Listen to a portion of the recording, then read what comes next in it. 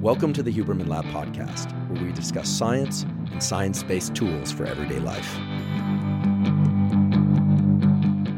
I'm Andrew Huberman, and I'm a professor of neurobiology and ophthalmology at Stanford School of Medicine. Today we are discussing memory, in particular, how to improve your memory. Now, the study of memory is one that dates back many decades, and by now there's a pretty good understanding of how memories are formed in the brain, the different structures involved, and some of the neurochemicals involved. We will talk about some of that today. Often overlooked, however, is that memories are not just about learning. Memories are also about placing your entire life into a context. And that's because what's really special about the brain, and in particular the human brain, is its ability to place events in the context of past events, the present, and future events, and sometimes even combinations of the past and present, or present and future, and so on. So when we talk about memory, what we're really talking about is how your immediate experiences relate to previous and future experiences.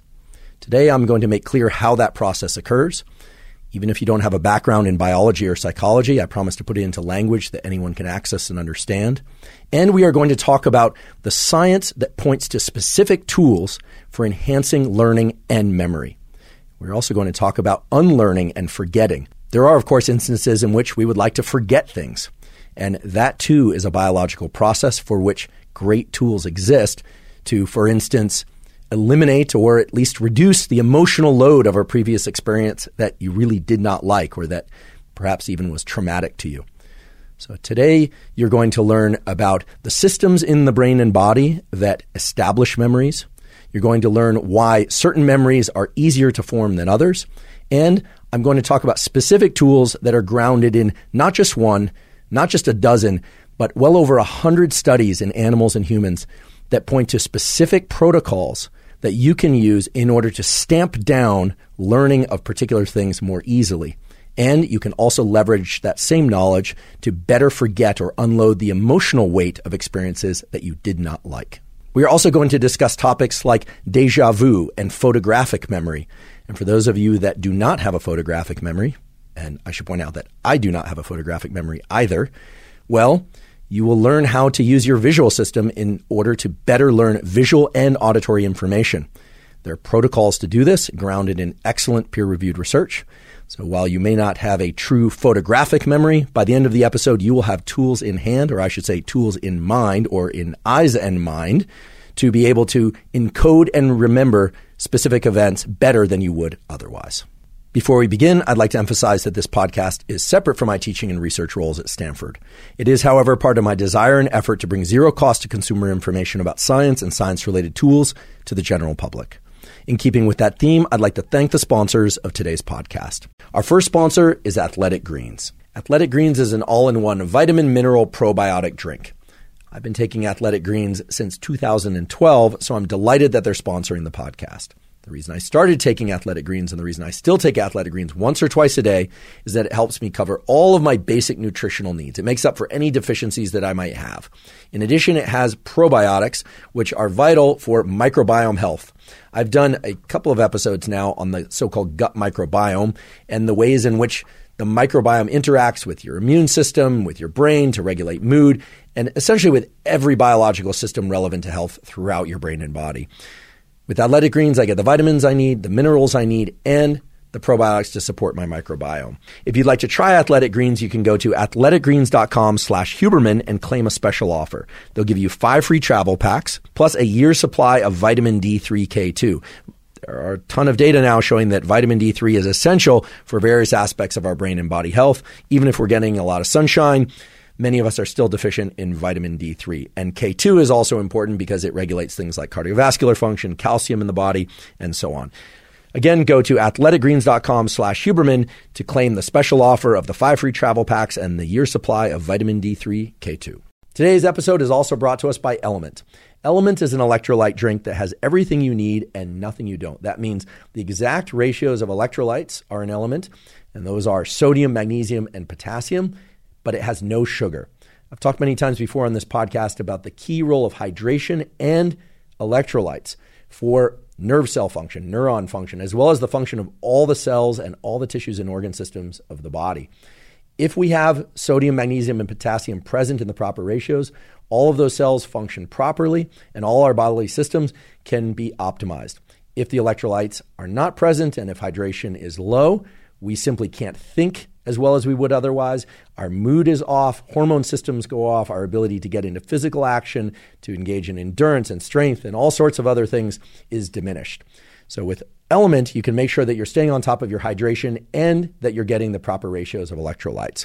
If you'd like to try Element, you can go to DrinkElement, that's lmnt.com/Huberman, and you'll get a free Element sample pack with your purchase. They're all delicious. So again, if you want to try Element, you can go to lmnt.com/Huberman.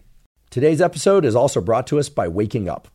Waking Up is a meditation app that includes hundreds of meditation programs, mindfulness trainings, yoga nidra sessions, and NSDR, non-sleep deep rest protocols. I started using the Waking Up app a few years ago because even though I've been doing regular meditation since my teens, and I started doing yoga nidra about a decade ago, my dad mentioned to me that he had found an app, turned out to be the Waking Up app, which could teach you meditations of different durations and that had a lot of different types of meditations to place the brain and body into different states, and that he liked it very much. So I gave the Waking Up app a try, and I too found it to be extremely useful because sometimes I only have a few minutes to meditate, other times I have longer to meditate. And indeed, I love the fact that I can explore different types of meditation to bring about different levels of understanding about consciousness, but also to place my brain and body into lots of different kinds of states depending on which meditation I do. I also love that the Waking Up app has lots of different types of yoga nidra sessions. For those of you who don't know, yoga nidra is a process of lying very still but keeping an active mind. It's very different than most meditations, and there's excellent scientific data to show that yoga nidra and something similar to it, called non-sleep deep rest or NSDR, can greatly restore levels of cognitive and physical energy, even with just a short 10-minute session. If you'd like to try the Waking Up app, you can go to wakingup.com/Huberman and access a free 30-day trial. Again, that's wakingup.com/Huberman to access a free 30-day trial. Okay, let's talk about memory, and let's talk about how to get better at remembering things. Now, in order to address both of those things, we need to do a little bit of Brain Science 101 review, and I promise this will only take 2 minutes. And I promise that even if you don't have a background in biology, it will make sense. We are constantly being bombarded with physical stimuli, patterns of touch on our skin, light to our eyes, light to our skin for that matter, smells, tastes, and sound waves. In fact, if you can hear me saying this right now, well, that's the consequence of sound waves arriving into your ears through headphones, a computer, or some other speaker device. Each one of and all of those sensory stimuli are converted into electricity and chemical signals by your so-called nervous system, your brain, your spinal cord, and all their connections with the organs of the body, and all the connections of your organs of the body back to your brain and spinal cord. One of the primary jobs of your nervous system, in fact, is to convert physical events in the world that are non-negotiable, right? Photons of light are photons of light. Sound waves are sound waves. There's no changing that. But your nervous system does change that. It converts those things into electrical signals and chemical signals, which are the language of your nervous system. Now, just because you're being bombarded with all this sensory information and it's being converted into a language that neurons and the rest of your nervous system can understand does not mean that you are aware of it all. In fact, you are only going to perceive a small amount of that sensory information. For instance, if you can hear me speaking right now, you are perceiving my voice, but you are also, most likely, neglecting the feeling of the contact of your skin with whichever surface you happen to be sitting or standing on. So it is only by perceiving a subset, a small fraction of the sensory events in our environment, that we can make sense of the world around us. Otherwise, we would just be overwhelmed with all the things that are happening in any one given moment. Now, memory is simply a bias in which perceptions will be replayed again in the future. Anytime you experience something, that is the consequence of specific chains of neurons that we call neural circuits being activated. And memory is simply a bias in the likelihood that that specific chain of neurons will be activated again. So, for instance, if you can remember your name, and I certainly hope that you can, well, that means that there are specific chains of neurons in your brain that represent your name. And when those neurons connect with one another and communicate electrically with one another in a particular sequence, you remember your name. Were that particular chain of neurons to be disrupted, you would not be able to remember your name. Now, this might seem immensely simple, but it raises this really interesting question, which we talked about before, which is why do we remember certain things and not others? Because according to what I've just said, as you go through life, you're experiencing things all the time. You're constantly being bombarded with sensory stimuli. Some of those sensory stimuli you perceive, and only some of those perceptions get stamped down as memories. Today, I'm going to teach you how certain things get stamped down as memories. And I'm going to teach you how to leverage that process in order to remember the information that you want far better. Now, even though I've told you that a memory is simply a bias in the likelihood that a particular chain of neurons will be activated in a particular sequence again and again, it doesn't operate on its own. In fact, most of what we remember takes place in a context of other events. So, for instance, you can most likely remember your name, and yet you're probably not thinking about when it was that you first learned your name. Right? This generally happens when we are very, very young children. And yet, I'm guessing you could probably remember a time when someone mispronounced your name or made fun of your name. Or, as the case was for me, I got to the 3rd grade and there were 2 Andrews. And sadly for me, I lost the coin flip that allowed me to keep Andrew. And from about 3rd grade until about 12th grade, people called me Andy, which I really did not prefer. So if you call me Andy in the comments, I'll delete your comment. Just kidding. Doesn't bother me that much. But eventually I reclaimed Andrew as my name. Well, it was mine to begin with and throughout, but I started going by Andrew again. Why do I say this? Well, there's a whole context to my name for me. And there may or may not be a whole context to your name for you, but presumably if you asked your parents why they named you your given name, you'll get a context, etc. That context reflects the activation of other neural circuits that are also related to other events in your life, not just your name, but probably your siblings' names and who your parents are, and on and on and on. And so the way memory works is that each individual thing that we remember or that we want to remember is linked to something by either a close, a medium, or a very distant association. This turns out to be immensely important. I know many of you will read or will encounter programs that are designed to help you enhance your memory. You know, you have these phenoms that can remember 50 names in a room full of people, or they can remember a bunch of names of novel objects, or maybe even in different languages. And oftentimes that's done by association. So people will come up with little mental tricks to, either link the sound of a word or the meaning of a word in some way that's meaningful for them and will enhance their memory. That can be done and is impressive when we see it. And for those of you who can do that, congratulations. Most of us can't do that, or at least it requires a lot of effort and training. However, there are things that we can do that leverage the natural biology of our nervous system to enhance learning and memory of particular perceptions and particular information. Let's first just talk about the most basic ways that we learn and remember things and how to improve learning and memory. And the most basic one is repetition. Now, the study of memory and the role of repetition actually dates back to the late 1800s, early 1900s, when Ebbinghaus developed the first so-called learning curves. Now, learning curves are simply what results when you quantify how many repetitions of something are required in order to remember something. In fact, it's been said that Ebbinghaus liberated the understanding of learning from the philosophers by generating these learning curves. What do you mean by that? Well, before Ebbinghaus came along, learning and memory were thought to be philosophical ideas. Right? Ebbinghaus came along and said, well, let's actually take some measurements. Let's measure how well I can remember a sequence of words or a sequence of numbers if I just repeat them. So what Ebbinghaus did is he would take a sequence of numbers or words on a page, and he would read them, and then he would take a separate sheet of paper, and we have to presume he didn't cheat, and he would write down as many of them as he could, and he would try and keep them in the same sequence. Then he would compare to the original list, and he would see how many errors he made. And you do this over and over and over again, and as you would expect, early in the training and the learning, it took a lot more repetitions to get the sequence correct, and over time, it took fewer sequences. And he referred to that difference in the initial number of repetitions that he had to perform versus the later number of repetitions that he had to perform as a so-called savings. So he literally thought of the brain as having to generate a kind of a currency of effort.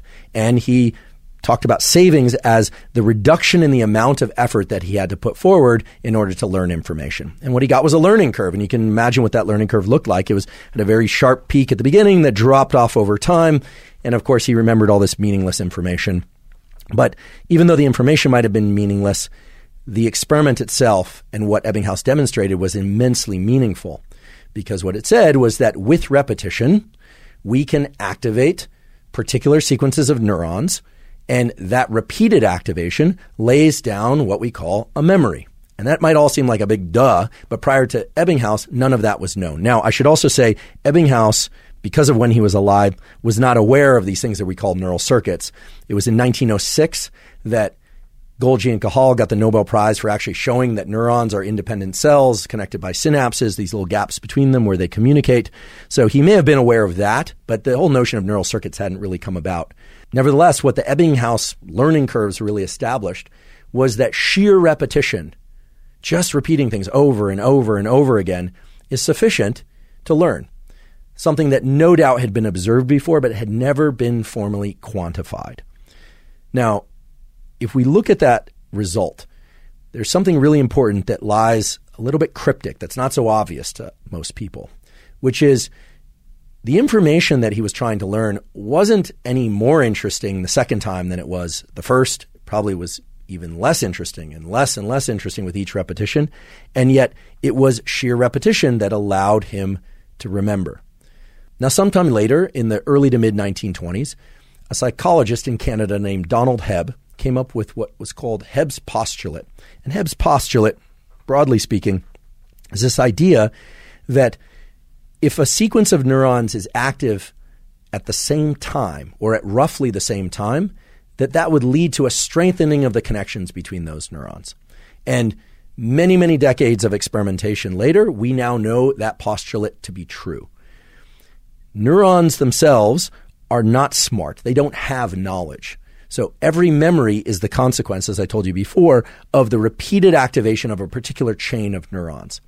And what Ebbinghaus showed through repetition and what Donald Hebb proposed and was eventually verified through experimentation on animals and humans was that if you encourage the co-activation of neurons, meaning have neurons fire at roughly the same time, they will strengthen their connections. It leads to a bias in the probability that those neurons will be active again. Now, this is vitally important because nowadays we hear a lot about how memories are the consequence of new neurons added in the brain, or that every time you learn something, a new connection in your brain forms. Well, sorry to break it to you, but that's simply not the case. Most of the time, and I want to emphasize most, not all, but most of the time when we learn something, it's because existing neurons, not new neurons, but existing neurons strengthen their connection through co-activation over and over and over through repetition, or, and this is a very important or through very strong activation once and only once. In fact, there's something called one-trial learning whereby we experience something and we will remember that thing forever. This is often most associated with negative events, and I'll explain why in a few minutes, but it can also be associated with positive events, like the first time you saw your romantic partner, or something that happened with that romantic partner, or the first time that you saw your child, or any other positive event, as well as any other extremely negative event. So again, both repetition and, I guess we could label it intensity, but what we really mean when we say intensity is strong activation of neurons, can lay down these traces, these circuits that are far more likely to be active again than had there not been repetition or not some strong activation of those circuits. So with that in mind, let's return to the original contrarian question that I raised before, which is, why do we remember anything? Every day you wake up, your neurons in your brain and body are active, different neural circuits are active, and yet you only remember a small fraction of the things that happen each day. And yet you retain a lot of information from previous days and the days before those and so on. It is only with a lot of repetition or with extremely strong activation of a given neural circuit that we will create new memories. And so in a few minutes, I'll explain how to get extremely strong activation of particular neural circuits. Repetition is pretty obvious. Repetition is repetition. But In a few minutes, I'll illustrate a whole set of experiments and a whole set of tools that point to how you can get extra strong activation of a given neural circuit as it relates to learning so that you will remember that information, perhaps not just with one trial of learning, but certainly with far fewer repetitions than would be required otherwise. Before we go any further, I want to preface the discussion by saying that there are a lot of different kinds of memory. In fact, were you to take a voyage into the neuroscience and/or psychology of memory, you would find an immense number of different terms to describe the immense number of different types of memory that researchers focus on. But for sake of today's discussion, I really just want to focus on short-term memory, medium-term memory, and long-term memory.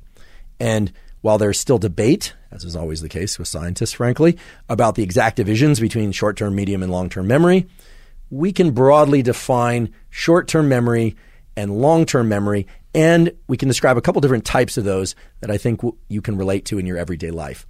The most common form of short-term memory that we're going to focus on is called working memory. Working memory is your ability to keep a chain of numbers in mind for some period of time, but the expectation really isn't that you would remember those numbers the next day and certainly not the next week. So a good example would be a phone number. If I were to tell you a phone number, 493-2938, well, you could probably remember it, 493-2938. But if I came back tomorrow and asked you to repeat that chain of numbers, most likely you would not. Unless, of course, we used a particular tool to stamp down that memory into your mind and commit it to long-term memory. Now, of course, in this day and age, most people have phone numbers programmed into their phone. They don't really have to remember the exact numbers. It's usually done by contact, identity, and so forth. So a different example that some of you are probably more familiar with would be those security codes. So you try and log on to an app or a website and it asks you for a security code that's been sent to your text messages, and then you can either plug that in directly in some cases or you have to remember that short sequence of anywhere, usually from 6 to 7, sometimes 8 numbers. Your ability to do that, to switch back and forth between web pages or apps and plug in that number by remembering the sequence and plugging it in by texting or keying it in on your keyboard, that's a really good example of working memory. Long-term memory of the sort that we're going to be talking a lot about today is your ability to commit certain patterns of information, either cognitive information or motor information, right? The ability to move your limbs in a particular sequence over long periods of time, such that you could remember it a day or a week or a month or maybe even a year or several years later.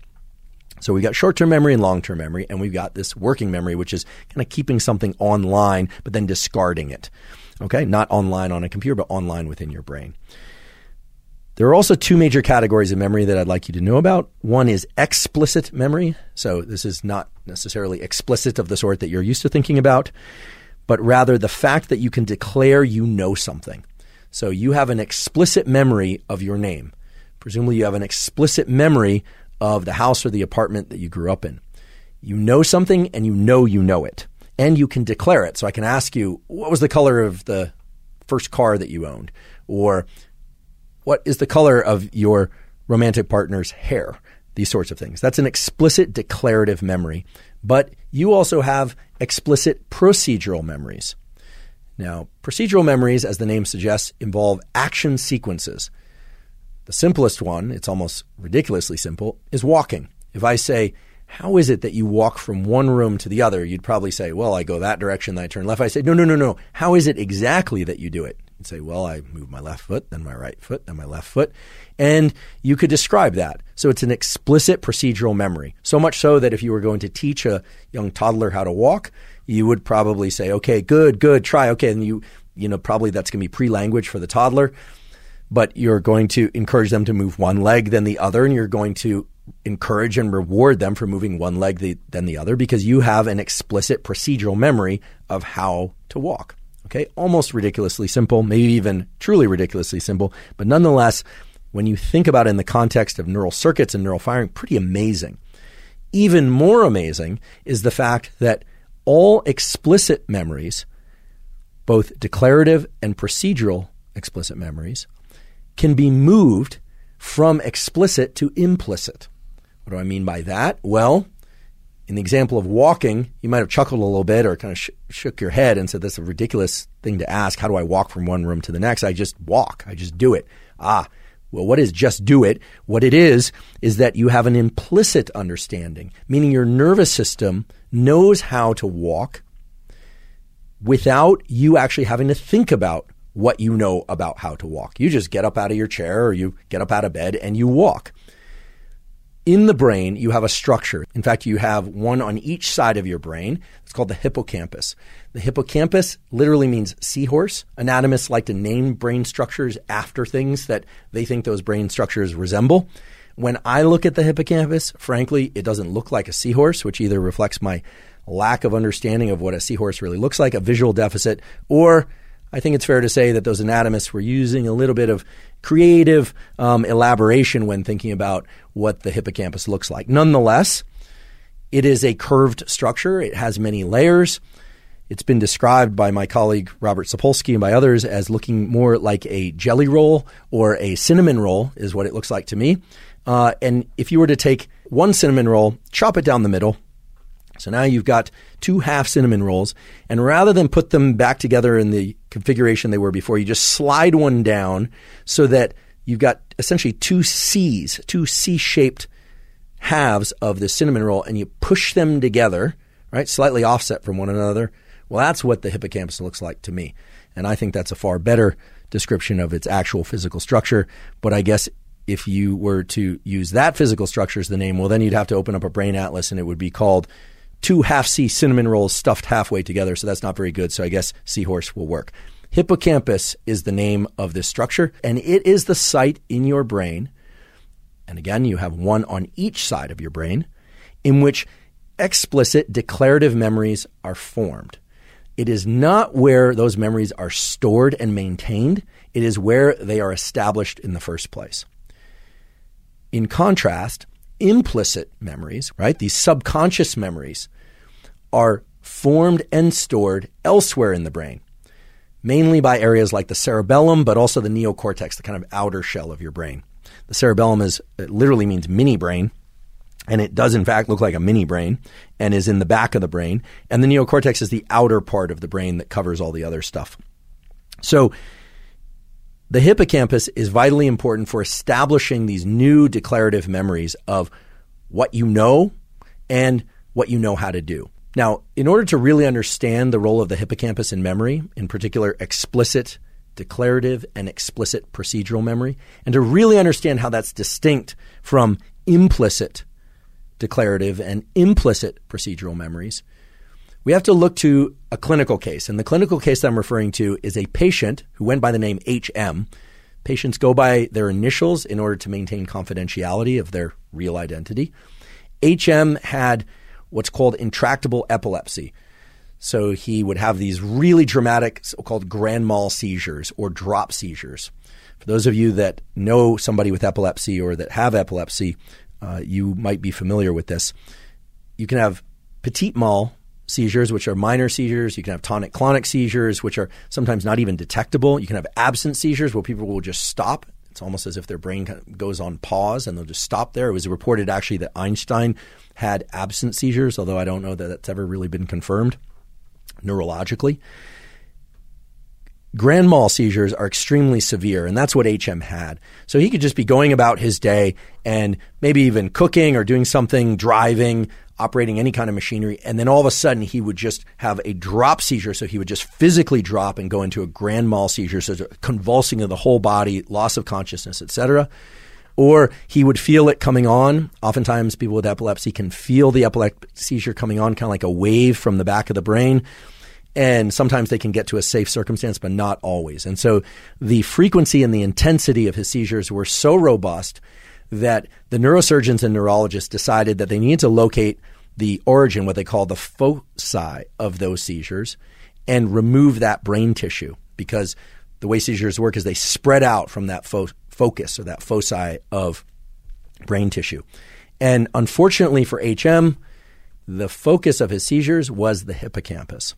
So after a lot of deliberation, a neurosurgeon, in fact, one of the most famous neurosurgeons in the world at that time, made what are called electrolytic lesions, actually burned out the hippocampus in the brain of HM.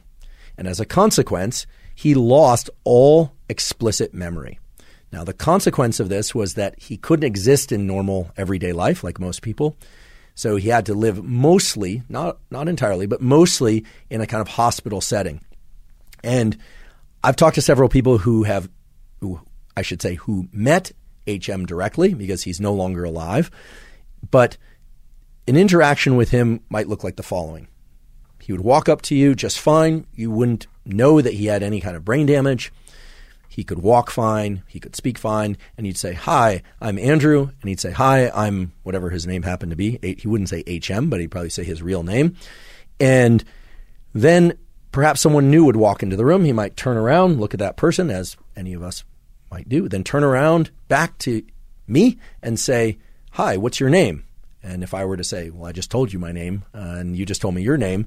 Do you remember that?" He'd say, "I'm sorry, I don't remember any of that. What's your name?" So you'd go through this over and over again. So a complete lack of explicit declarative memory. Now, he did have some memory for previous events in his life that dated way back, okay? Again, hinting at the idea that memories are not necessarily stored in the hippocampus, they're just formed in the hippocampus. So once they've moved out of the hippocampus to other brain areas, he could still keep those memories. They're in a different database, if you will. They're in a different pattern of firing of other neural circuits, but he couldn't form new memories. Now, there's some very important and interesting twists on what HM could and could not do in terms of learning and memory that teach us a lot about the brain. In fact, I think most neuroscientists would agree that this unfortunate case of HM's epilepsy and the subsequent neurosurgery that he had taught us much of what we know, or at least think about, in terms of human learning and memory. For instance, as I mentioned before, he still had implicit knowledge. He knew how to walk. He knew how to do certain things like make a cup of coffee. He knew the names of people that he had met much earlier in his life and so on. And yet he couldn't form new memories. Now, in violation to that last statement, there were some elements of HM's emotionality that suggest that there was some sort of residual capacity to learn new information, but it wasn't what we normally think of as explicit declarative or procedural memory. For instance, it's been reported, or it's been said, I should say, because I don't know that the studies were ever done with intense physiological measurements, that if you were to tell HM a joke and he thought it was funny, he would laugh really hard. So he liked jokes, so you'd say, HM, I want to tell you a joke. You tell him a joke and he'd laugh really hard. Then you could leave the room, come back, and tell him the same joke again. Now, keep in mind, he did not remember that you told him the joke previously. And the second time, he would laugh a little bit less.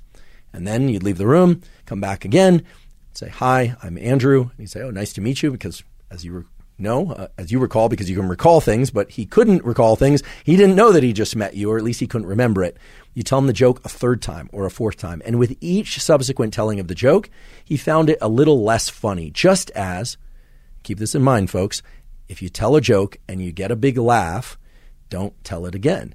At least not immediately, not to the same person or the same crowd, because the second time it's a little less funny and the third time it's a little less funny. And that actually has to do with a whole element of dopamine and its relationship to surprise. And that's the topic of a future podcast where we talk all about humor and novelty in the brain.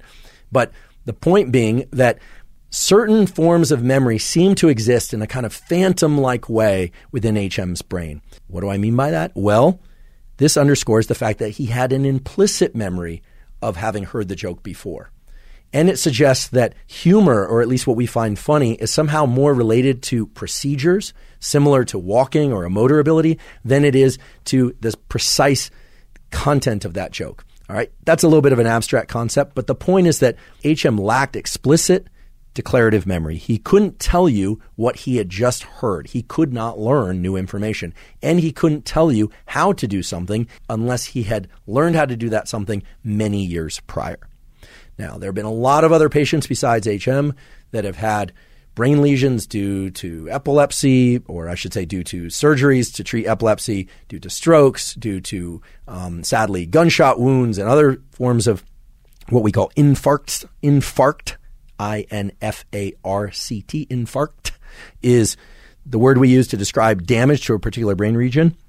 And many different patients with many different patterns of infarct have taught us a lot about how memory and other aspects of the brain work. HM really teaches us that what we know and what we are able to do is the consequence of things that we are aware of and learnings that have been passed off into subconscious knowledge that our body knows, our brain knows, but we don't know exactly how we know that thing.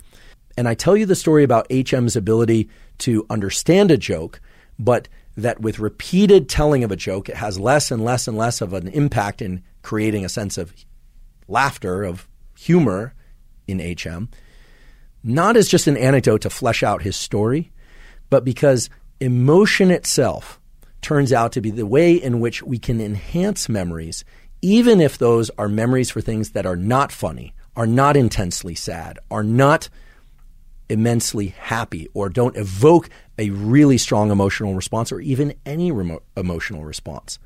And the reason for that is that emotions, just like perception, just like sensation, are the consequence of particular neurochemicals being present in our brain and body. And as I'm going to tell you next, there are particular neurochemicals that you can leverage in order to learn specific information faster and to remember it for a much longer period of time, maybe even forever. And you can do that by leveraging the relationship in your nervous system between your brain and your body back to your brain. So let's talk about tools for enhancing memory. Now, there's one tool that is absolutely clear works. And it's always worked, it works now, and it will work forever. And that's repetition. The more often that you perform something or that you recite something, the more likely you are to remember it in the future. And while that might seem obvious, it's worth thinking about what's happening when you repeat something. But when I say what's happening, I mean at the neural level.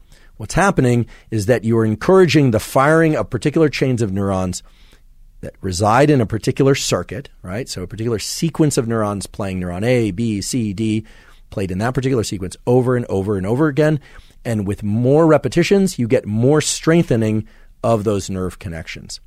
Now, repetition works, but the problem for most people is that they either don't have the patience, they don't have the time, and sometimes they literally don't have the time because they've got a deadline on something that they're trying to remember and learn, or they simply would like to be able to remember things better in general and remember them more quickly. This process of accelerating repetition-based learning so that your learning curve doesn't go from having to perform something 1,000 times and then gradually over time it's 1,750 times a day, 500 times a day, 300 times a day, and down to no repetitions, right? You can just perform that thing the first time and every time. Well, there is a way to shift that curve so that you can essentially establish stronger connections between the neurons that are involved in generating that memory or behavior more quickly.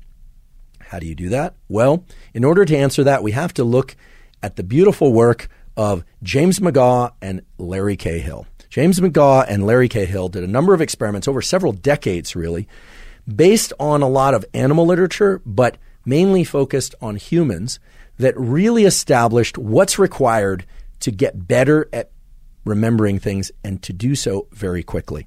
I want to talk about one experiment that they did that was particularly important. And we will provide a link to this paper. It's some years old now, but the results still hold up. In fact, the results establish an entire field of memory in neuroscience and psychology.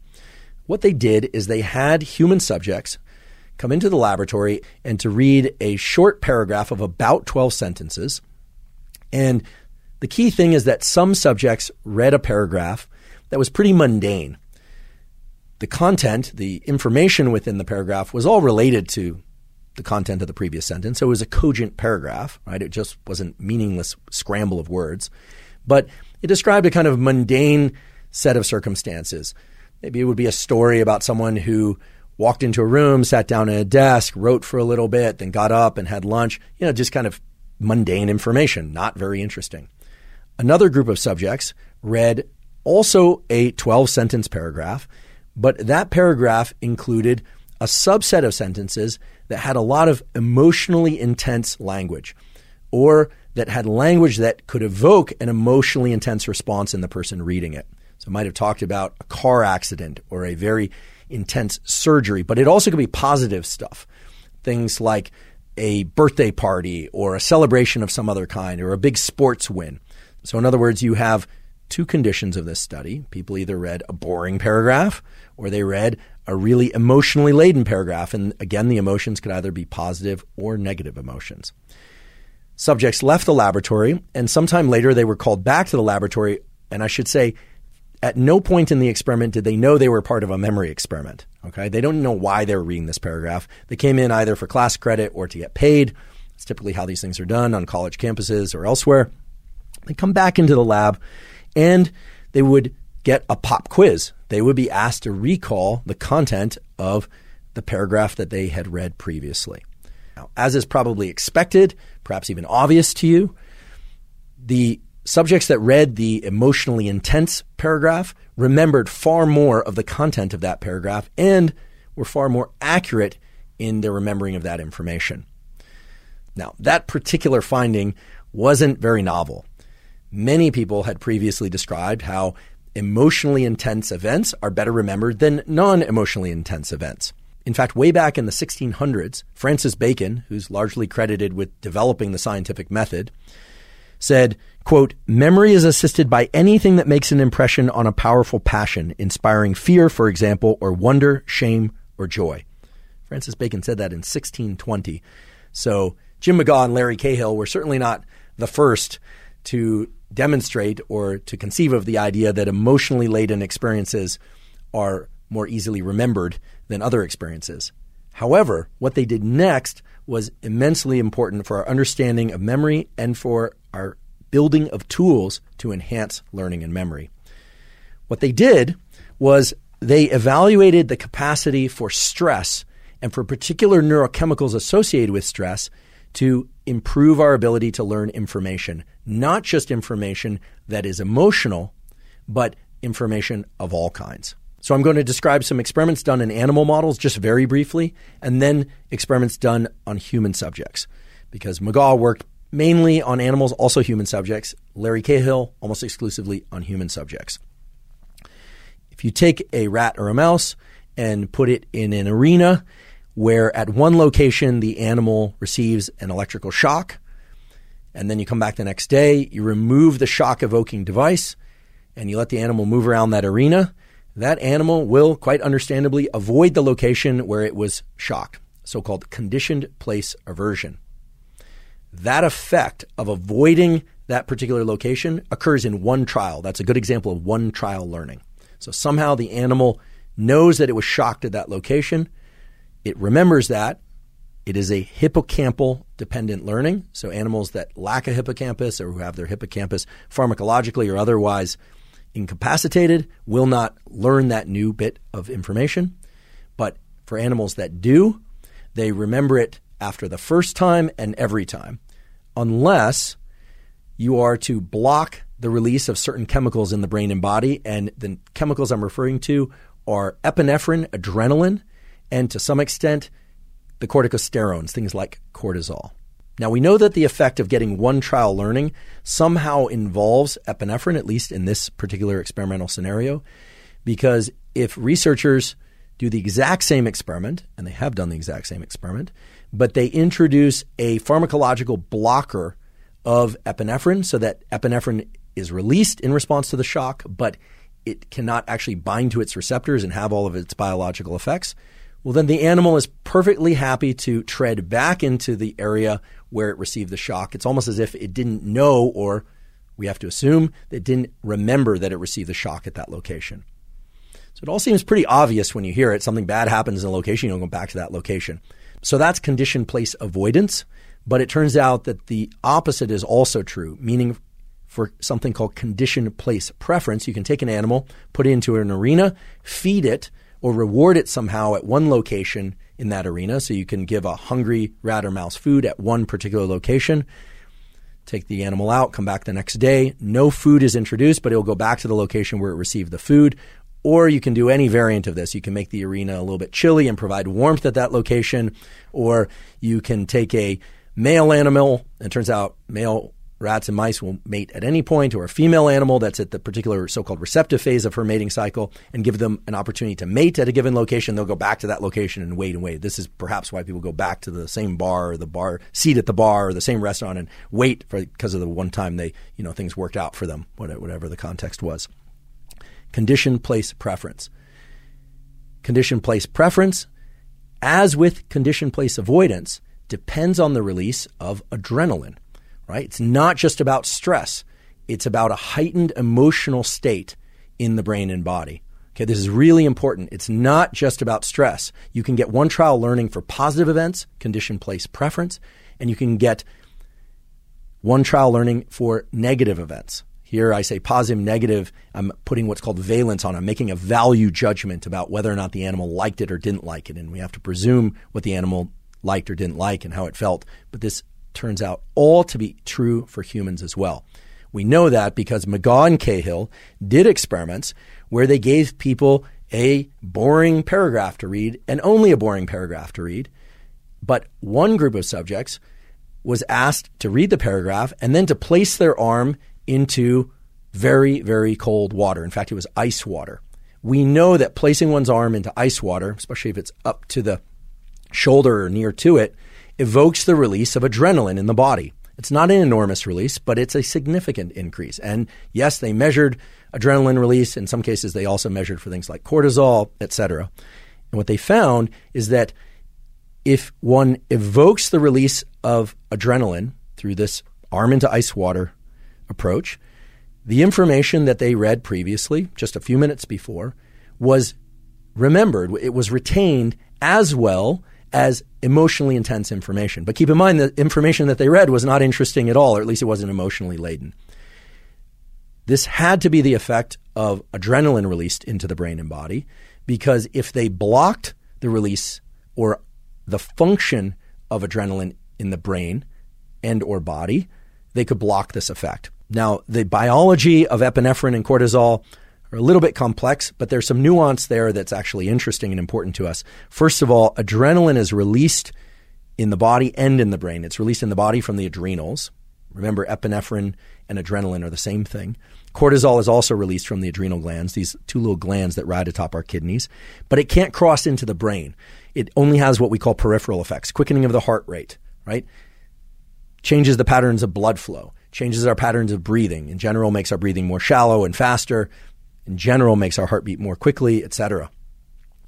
Within our brain, we have a little brain area called locus ceruleus, which is in the back of the brain, which has the opportunity to sprinkler the rest of the brain with the neuromodulator epinephrine, adrenaline, as well as norepinephrine, a related neuromodulator, and to essentially wake up or create a state of alertness throughout the brain. So it's a very general effect. The reason we have two sites of release is because these neurochemicals do not cross the blood-brain barrier. And so waking up the body with adrenaline and waking up the brain are two separate so-called parallel phenomena.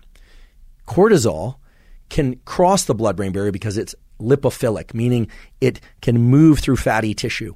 And we'll get into the biology of that in another episode. But cortisol in general is released and has much longer-term effects. And as I've just told you, can permeate throughout the brain and body. Adrenaline has more local effects, or at least is segregated between the brain and the body. This will turn out to be important later. The important thing to keep in mind is that it is the emotionality evoked by an experience, or to be more precise, it is the emotional state that you are in after you experience something that dictates whether or not you will learn it quickly or not. This is absolutely important in terms of thinking about tools to improve your memory. And no, I am not going to suggest that every time you want to learn something, you plunge your arm into ice water. Why won't I suggest that? Well, it will induce the release of adrenaline, but there are better ways to get that adrenaline release. Before I explain exactly what those tools are, I want to tamp down the biology of how all this works, because in that understanding, you will have access to the best possible tools to improve your memory. First of all, McGaugh and Cahill were excellent experimentalists. They did not just establish that you could quicken the formation of a memory by accessing material that was very emotionally laden or creating an emotional high adrenaline state after interacting with some thing, some word, some person, some information. They also tested whether or not that whole effect could be blocked by blocking the emotional state or by blocking adrenaline. So what they did is they had people read paragraphs that either had a lot of emotional content, or they had people read paragraphs that were pretty boring, but then had them put their arm into ice water. And I should say they did other experiments too to increase adrenaline. There were even some shock experiments that were done by other groups. Any number of things to evoke the release of adrenaline, even people taking drugs that increase adrenaline. But then they also did what are called blocking experiments. They did experiments where they had people get into a highly emotional state from reading highly emotional material, or they got people to get into a highly emotional neurochemical state by reading boring material and then taking a drug to increase adrenaline, or the ice bath or a shock. And then they also administered a drug called a beta blocker to block the effect of adrenaline and related chemicals in the brain and body. And what they found is that even if people were exposed to something really emotional or had a lot of adrenaline in their system because they received a drug to increase the amount of adrenaline, two manipulations that normally would increase memory, keep that in mind. If they gave them a beta blocker, which reduced the response to that adrenaline, right? So no quickening of the heart rate, no quickening of the breathing, no increase in the activity of locus coeruleus and these kind of wake-up signals to the rest of the brain, well, then the material wasn't remembered better at all. What this tells us is that, yes, Francis Bacon was right. McGaugh and Cahill were right. Hundreds, if not thousands, of philosophers and psychologists and neuroscientists were right in stating and in thinking that high emotional states help you learn things. But what McGaugh and Cahill really showed, and what's most important to know, is that it is the presence of high adrenaline, high amounts of norepinephrine and epinephrine, and perhaps cortisol as well, as you'll soon see, that allows a memory to be stamped down quickly. It is not the emotion, it is the neurochemical state that you go into as a consequence of the emotion. And it's very important to understand that while those two things are related, they are not one and the same thing. Because what that means is that were you to evoke the release of epinephrine, norepinephrine, and cortisol, or even just one or two of those chemicals, after experiencing something, you are stamping down the experience that you just previously had. Now, this is fundamentally important and far and away different than the idea that we remember things because they're important to us or because they evoke emotion. That's true, but the real reason, the neurochemical reason, the mechanism behind all that is these neurochemicals have the ability to strengthen neural connections by making them active just once. There's something truly magic about that neurochemical cocktail that removes the need for repetition. Okay, so let's apply this knowledge. Let's establish a scientifically grounded set of tools, meaning tools that take into account the identity of the neurochemicals that are important for enhancing learning and the timing of the release of those chemicals in order to enhance learning. When I first learned about the results of McGaugh and Cahill, I was just blown away. I was also pretty upset, but not with them. I was upset with myself because I realized that the way that I'd been approaching learning and memory was not optimal. In fact, it was probably in the opposite direction to the enhanced protocol for learning and memory that I'm going to teach you today. My typical mode of trying to learn something while I was in college or while I was in graduate school or as a junior professor or even a tenured professor was to sit down to whatever it is I was going to try and learn, perhaps even memorize, or if it was a physical skill, move to whatever environment I was going to learn that physical skill in. And prior to that, to make sure that I was hydrated, because that's important to me and certainly can contribute to your brain's ability to function and your body's ability to function and general patterns of alertness, but also to caffeinate. Right? I would have a nice strong cup of coffee or espresso. I would have a nice strong cup of yerba mate. And I still drink coffee or yerba mate very regularly. I drink them in moderation, I think, certainly for me. But typically I would drink those things before I would engage in any kind of attempt to learn or memorize or to acquire a new skill. Now, caffeine in the form of coffee or yerba mate or any other form of caffeine does create a sense of alertness in our brain and body, and it does that through two major mechanisms. The first mechanism is by blocking the effects of adenosine. Adenosine is a molecule that builds up in the brain and body the longer that we are awake, and it's largely what's responsible for our feelings of sleepiness and fatigue when we've been awake for a very long time. Caffeine essentially acts to block the effects of adenosine. It's a competing agonist, so not to get technical, but it binds to the receptor for adenosine for some period of time and prevents adenosine from having its normal pattern of action, and thereby reduces our feelings of fatigue. But it also increases state of alertness. So while it's reducing fatigue, it's also pushing on neurochemical systems in order to directly increase our alertness, and it does that in large part by increasing the transmission of epinephrine, adrenaline, in the brain and body. It also has this interesting effect of upregulating the number and or efficiency, or we say the efficacy, of dopamine receptors, such that when dopamine is present and as a molecule that increases motivation and craving and pursuit, that dopamine can have a more potent effect than it would otherwise. So caffeine really hits these three systems. It hits other systems too, but it mainly reduces fatigue by reducing adenosine, increases alertness by increasing epinephrine release, or adrenaline release, I should say, both from the adrenals in your body and from locus coeruleus within the brain. And it can, in parallel to all that, increase the action or the efficacy of the action of dopamine. So my typical way of approaching learning and memory would be to drink some caffeine and then focus really hard on whatever it is that I'm trying to learn, try and eliminate distractions, and then hope, or try to remember that information as best as I could. And frankly, I felt like it was working pretty well for me. And typically, if I leveraged other forms of pharmacology in order to enhance learning and memory, things like alpha GPC, or phosphatidylserine, I would do that by taking those things before I sat down to learn a particular set of information or before I went off to learn a particular physical skill. Now, for those of you out there listening to this, you're probably thinking, well, okay, the results of McGaugh and Cahill pointed to the fact that having adrenaline released after learning something enhanced learning of that thing.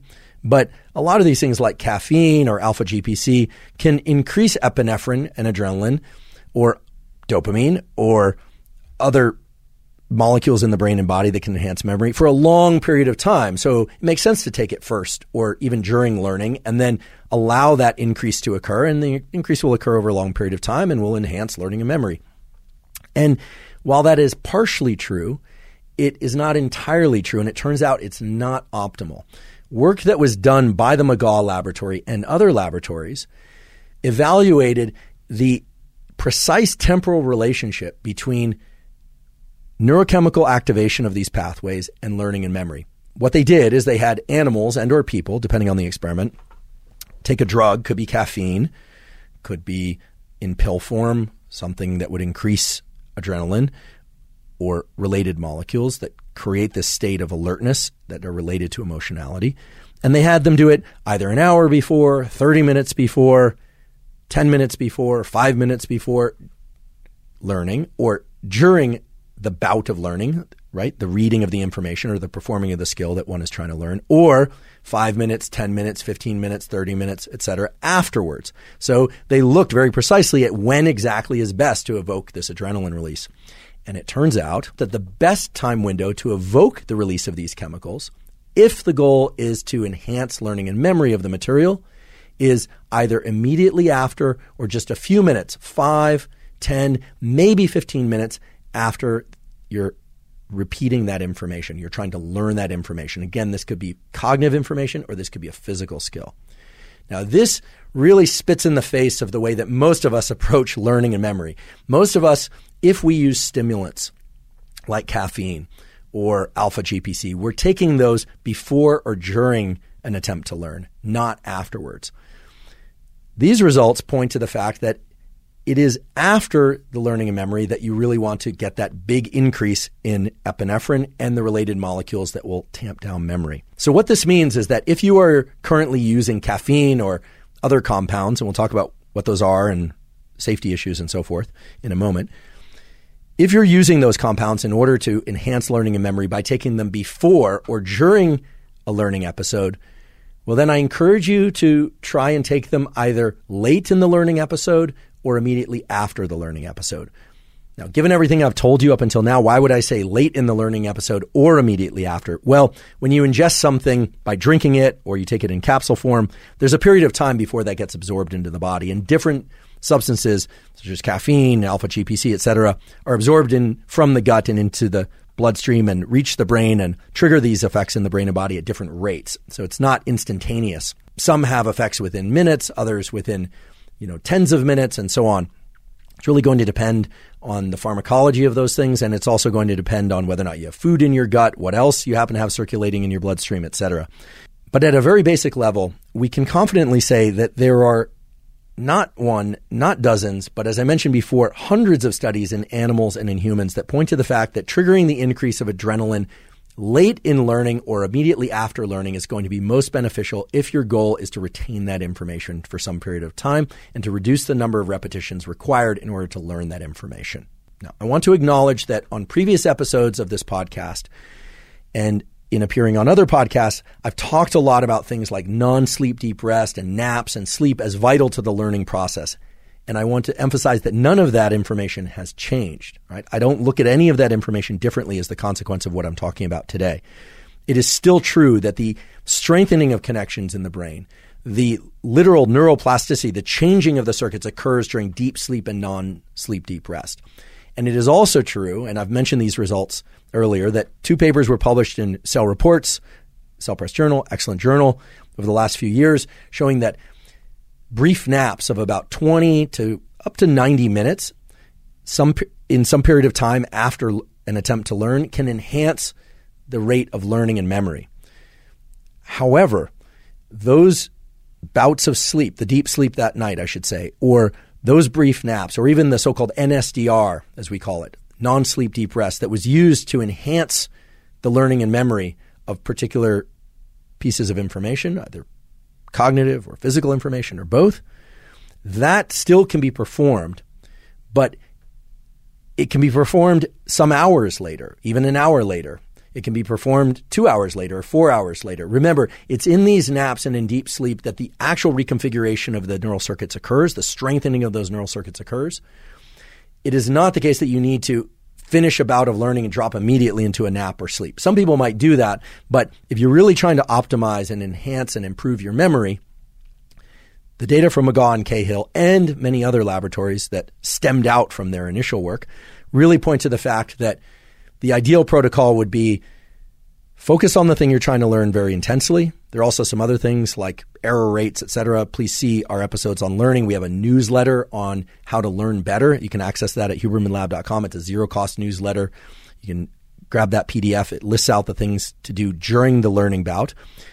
Still try and get excellent sleep.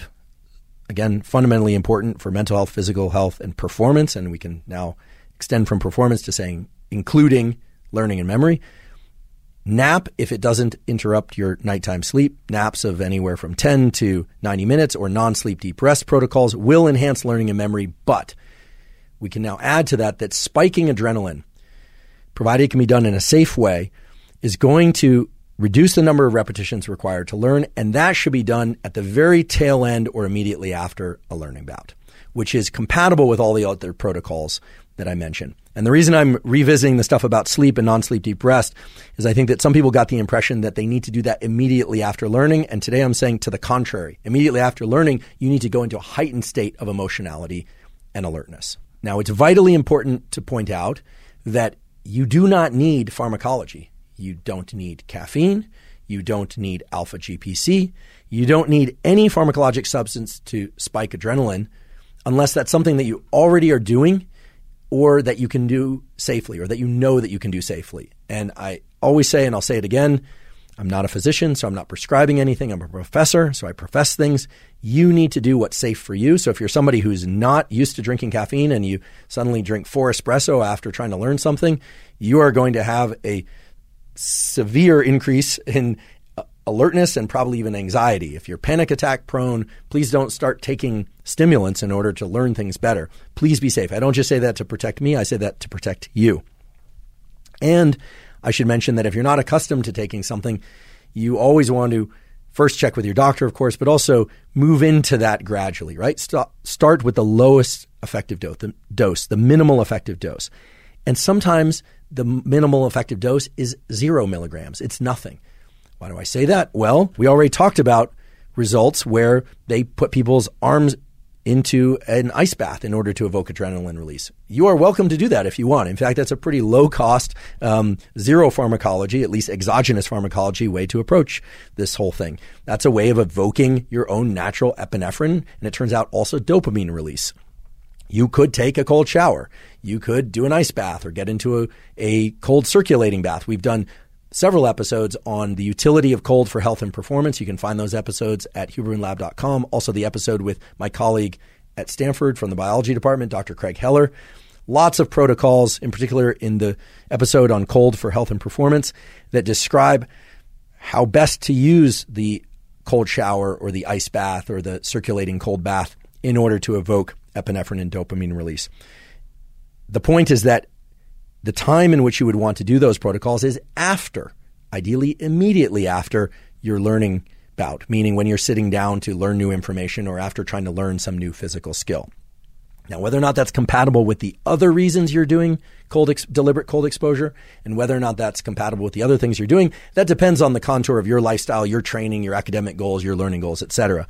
But if your specific purpose is to enhance learning and memory, you want to spike adrenaline afterwards. And so what I'm telling you is you can do that with caffeine. You can do that with alpha GPC. You can do that with a combination of caffeine and alpha GPC if you can do that safely.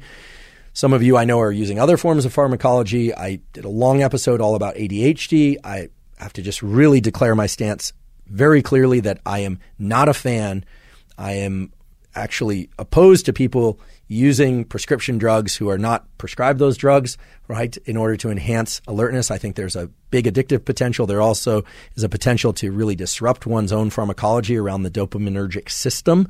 However, some of you I know are prescribed things like Ritalin, Adderall, and modafinil and things of that sort in order to increase alertness and focus. So for those of you that are prescribed those things from a board-certified physician, you're going to have to decide if you're going to take them before trying to learn or after trying to learn. You also have to take into consideration that some of those drugs are very long-acting, some are shorter-acting, and time that according to what you're trying to learn and when. So that's pharmacology. But as I've mentioned, there are the behavioral protocols. You can use cold, and cold is an excellent stimulus because, first of all, it doesn't involve pharmacology. Second of all, you can generally access it at low to zero cost, especially the cold shower approach. And third, you can titrate it. You can start with warmer water. You can make it very, very cold if that's your thing and you're able to tolerate that safely. You can make it moderately cold. How cold should it be in order to evoke adrenaline release? Well, it should be uncomfortably cold, but cold enough that you feel like you really want to get out but can stay in safely. That's going to evoke adrenaline release. If it quickens your breathing, if it makes you go wide-eyed, that's increasing adrenaline release. In fact, those effects of going wide-eyed and quickening of the breathing and the challenges in thinking clearly, those are the direct effects of adrenaline on your brain and body. And of course, there are other ways to increase adrenaline. You could go out for a hard run. You could do any number of things that would increase adrenaline in your body. Which things you choose is up to you. But from a very clear, solid grounding in research data, we can confidently say that spiking adrenaline after interacting with some material, physical or cognitive material that you're trying to learn is going to be the best time to spike that adrenaline. Now, I realize that I'm being a bit redundant today, or perhaps a lot redundant, in repeating over and over that the increase in epinephrine should occur either very late in an attempt to learn something or immediately after an attempt to learn something. I also want to emphasize the general contour of pharmacologic effects and of behavioral tools to create adrenaline. What do I mean by that sentence? What I mean is that McGaugh and colleagues explored a huge number of different compounds and approaches, everything from the hand into the ice bath to injecting adrenaline to caffeine to drugs that block the effects of adrenaline and caffeine, drugs like Mucimol and Picrotoxin. Please don't take those. These are drugs that reduce or enhance the amount of adrenaline. And the overall takeaway is that anything that increases adrenaline will increase learning and memory and will reduce the number of repetitions required to learn something, regardless of whether or not that something has an emotional intensity or not. Provided that that spike in adrenaline occurs late in the learning or immediately after. And anything that reduces epinephrine and adrenaline will impair learning. And that's the key and novel piece of information that I'm adding now, which is if you're taking beta blockers, for instance, or if you're trying to learn something and it's not evoking much of an emotional response and you're not using any pharmacology or other methods to enhance adrenaline release after learning that thing, well, you're not going to learn it very well. In fact, McGaugh and Cahill did beautiful experiments in humans looking at how much adrenaline is increased by varying the emotional intensity of different things that they were trying to get people to learn, or by changing the dosage of epinephrine, or by changing the amount of epinephrine blocker that they injected. Lots and lots of studies. The key thing to take away from those studies is that for some people, adrenaline was increased 600 to 700%, so 6 to 7-fold over baseline in the amount of circulating epinephrine or adrenaline. And keep in mind, sometimes that increase was due to the actual thing they were trying to learn being very emotional, positive or negative emotion. And sometimes it was because they were using a pharmacologic approach or the ice bath approach. I don't think they ever used a cold shower approach, but that would have been a very effective one, we can be sure. However, other people had a 0 to 10% increase, so a very small increase in epinephrine. What we can confidently say on the basis of all those data is that the more epinephrine release, the better that people remembered the material. Over and over again, this was shown, whether or not it was for cognitive material, so learning a language, learning a passage of words, learning mathematics, or whether or not it was for physical learning. I want to emphasize something about physical learning because I know a number of you are probably drinking a cup of coffee or having a cup of yerba mate or maybe even an energy drink and taking some alpha GPC or something before physical exercise. I'm not saying that's a bad thing to do or that you wouldn't want to do that, but that's really to increase alertness. It won't enhance learning, at least not as well as doing those things after the physical exercise. Now, again, many of you, including myself, exercise for sake of the physical benefits of that exercise, so cardiovascular, resistance training, but we're not really focused on learning and memory. So I emphasize this just so it's immensely clear to everybody. If you want to use those approaches of increasing adrenaline prior to or during physical training or cognitive work for that matter, be my guest. I think that's perfectly fine, provided that's safe for you. It's only by moving it to late or after the learning that you're really shifting the role of that adrenaline increase to enhancing memory specifically. And as a cautionary note, don't think that you can push this entire system to the extreme over and over again, or chronically, as we say, and get away with it. In other words, you're not going to be able to take a alpha GPC and a double espresso, do your focused bout of work, cognitive or physical work, and then spike adrenaline again afterwards and remember that stuff even better, right? I'm not encouraging you. In fact, I'm discouraging you from chronically increasing adrenaline both during and after a given bout of work if the goal is to learn. Why do I say that? Well, work from McGaugh and Cahill and others has shown that it's not the absolute amount of adrenaline that you release in your brain and body that matters for enhancing memory. It's the amount of adrenaline that you release relative to the amount of adrenaline that was in your system just prior, in particular in the hour or two prior. So again, it's the delta, as we say, it's the difference. So if you're going to chronically increase adrenaline, you're not going to learn as well. The real key is to have adrenaline modestly low, perhaps even just as much as you need in order to be able to focus on something, pay attention to it, and then spike it afterwards. This is immensely important because while much of what we're talking about is actually a form of inducing a neurochemical acute stress, meaning a brief and rapid onset of stress, well, chronic stress, the chronic elevation of epinephrine and cortisol is actually detrimental to learning. And there's an entire category of literature, mainly from the work of the great and sadly the late Bruce McEwen from the Rockefeller University and some of his scientific offspring, like the great Robert Sapolsky, showing that chronic stress, chronic elevation of epinephrine actually inhibits learning and memory and also can inhibit immune system function, whereas acute, right, sharp increases in adrenaline and cortisol actually can enhance learning and indeed can enhance the immune system. So if you really want to leverage this information, you might consider getting your brain and body into a very calm and yet alert state, so a high attentional state that will allow you to focus on what it is that you're trying to learn. We know focus is vital for encoding information and for triggering neuroplasticity, but remaining calm throughout that time and then afterwards spiking adrenaline and allowing adrenaline to have these incredible effects on reducing the number of repetitions required to learn.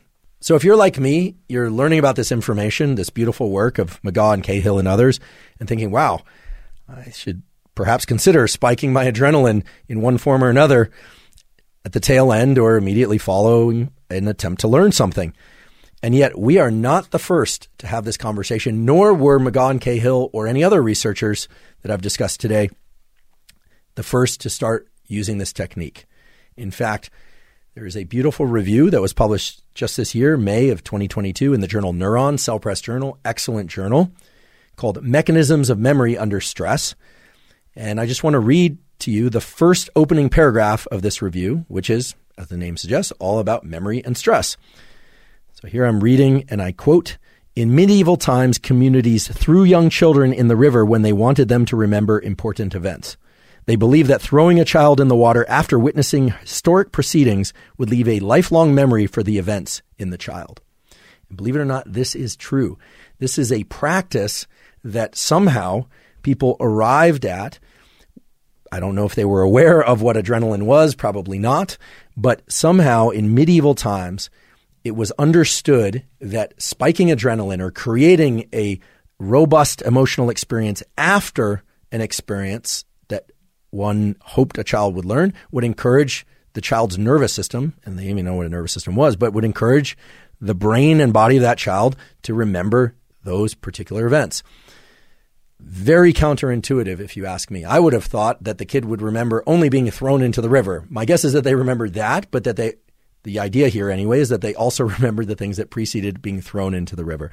So both interesting and amusing and somewhat, I should say, thought stimulating, really, that this is a practice that has been going on for many hundreds of years.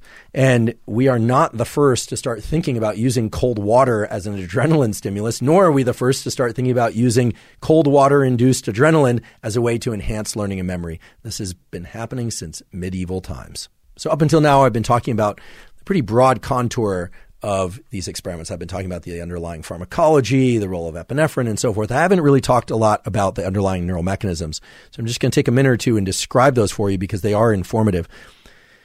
We all have a brain structure called the amygdala. A lot of people think it's associated with fear, but it's actually associated with threat detection and more generally, and I should say more specifically, with detecting what sorts of events in the environment are novel and are linked to particular emotional states, both positive emotional states and negative emotional states. So the neurons in the amygdala are exquisitely good at figuring out, right? They don't have their own mind, but at detecting correlations between sensory events in the environment that trigger the release of adrenaline and what's going on in the brain. And because the amygdala is so extensively interconnected with other areas of the brain, it basically connects to everything and everything connects back to it. The amygdala is in a position to strengthen particular connections in the brain very easily, provided certain conditions are met. And those conditions are the ones we've been talking about up until now. Emotional saliency that results in increases in epinephrine and cortisol, or circulating epinephrine and cortisol being much higher than it was 10 minutes or 15 minutes before. And the net effect of the amygdala in this context is to take whatever patterns of neural activity preceded that increase in adrenaline and corticosterone and strengthen those synapses that were involved in that neural activity.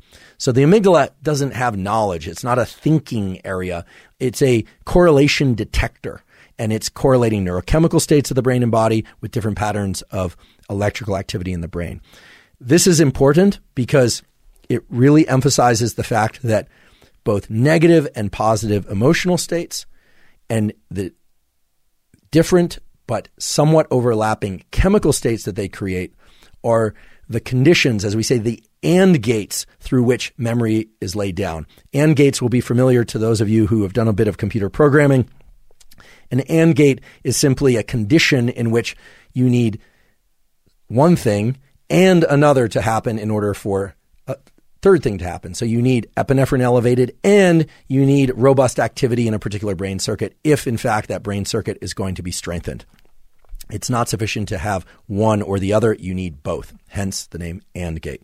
And the amygdala is very good at establishing these AND gate contingencies. It's also a very generic brain structure in the sense that it doesn't really care what sorts of sensory events are involved, provided they correlated in time with that increase in adrenaline and corticosterone. This has a wonderful side and a kind of dark side.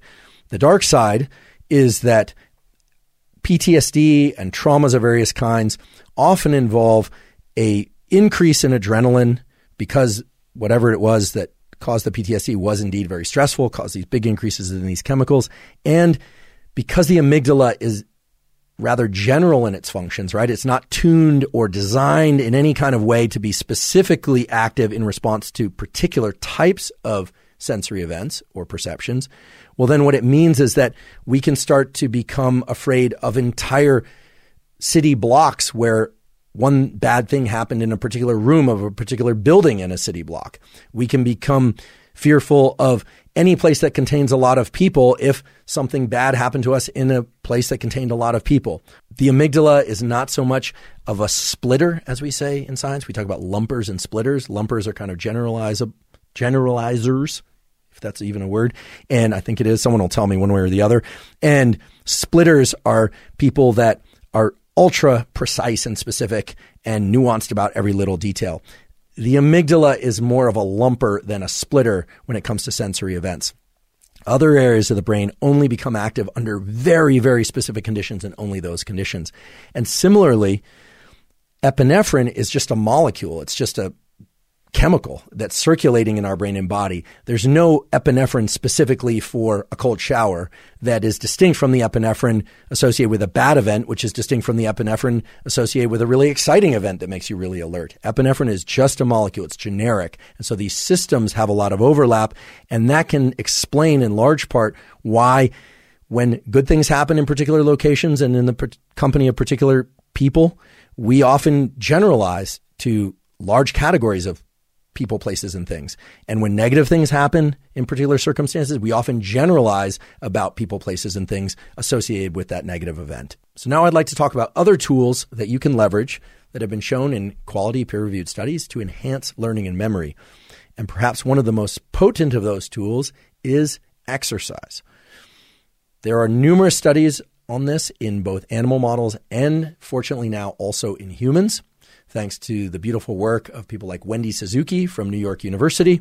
Wendy's lab has identified how exercise works to enhance learning and memory and other forms of cognition, I should mention, as well as things that can augment, can enhance the effects of exercise on learning and memory and other forms of cognition. Wendy is going to be a guest on this podcast. It's actually the episode that follows this episode and includes a lot of material that we have not covered today.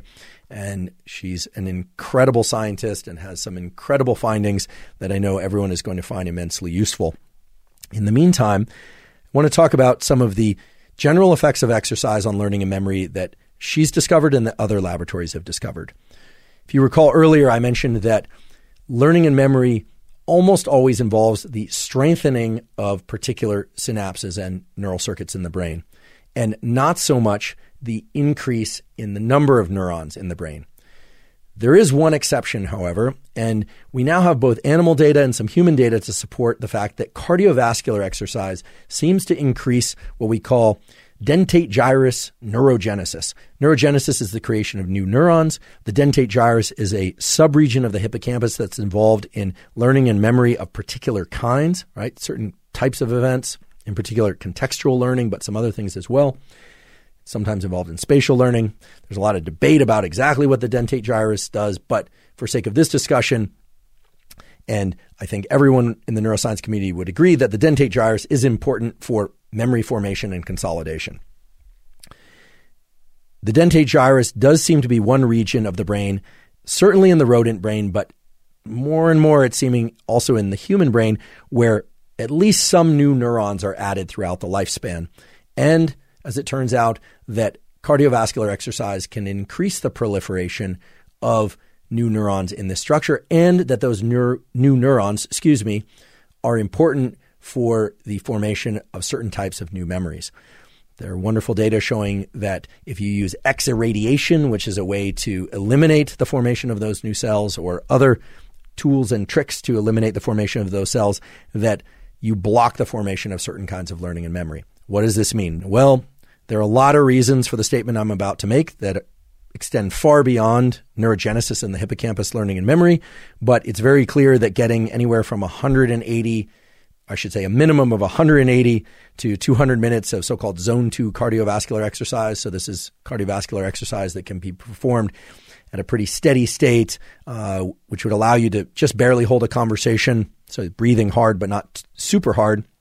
This isn't sprints or high-intensity interval training, but doing that for 180 to 200 minutes per week total is, it appears, the minimum threshold for enhancing some of the longevity effects associated with improvements in cardiovascular fitness. And we believe that it is indirectly through enhancements in cardiovascular fitness that there are improvements in hippocampal dentate gyrus neurogenesis. What does that mean? The improvements in cardiovascular function are indirectly impacting the ability of the dentate gyrus to create these new neurons. To my knowledge, there's no direct relationship between exercise and stimulating the production of new neurons in the brain. It seems that it's the improvements in blood flow that also relate to improvements in things like lymphatic flow, the circulation of lymph fluid within the brain, that are enhancing neurogenesis, and that neurogenesis, it appears, is important.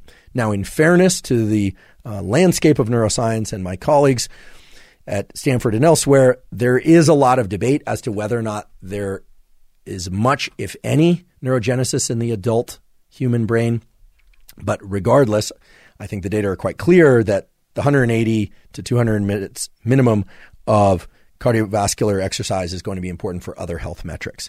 Now, it is clear that exercise can impact learning and memory through other non-neurogenesis, non-new neuron type mechanisms. And one of the more exciting ones that has been studied over the years is this notion of hormones from bone traveling in the bloodstream to the brain and enhancing the function of the hippocampus. Now, if the words hormones from bones is surprising to you, I'm here to tell you that yes, indeed, your bones make hormones. We call these endocrine effects. So in biology, we hear about autocrine, paracrine, and endocrine. And those different terms refer to over what distance a given chemical has an effect on a cell. For instance, a cell can have an effect on itself.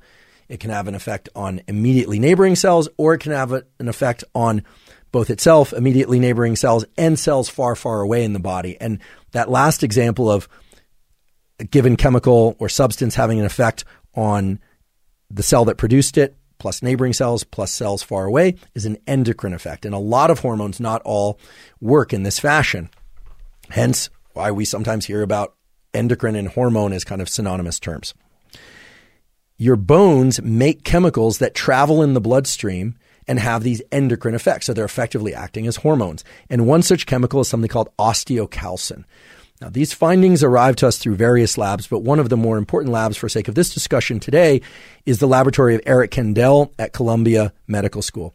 Eric is now, I believe, in his mid to late 90s, still very sharp, and has studied learning and memory. It also turns out that he is an avid swimmer. Now, I happen to know that Eric swims anywhere from a half a mile to a mile a day.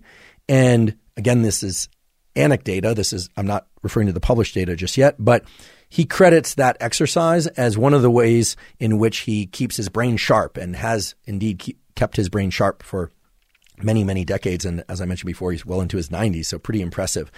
His laboratory has studied the effects of exercise on hippocampal function and memory, and other laboratories have done that as well.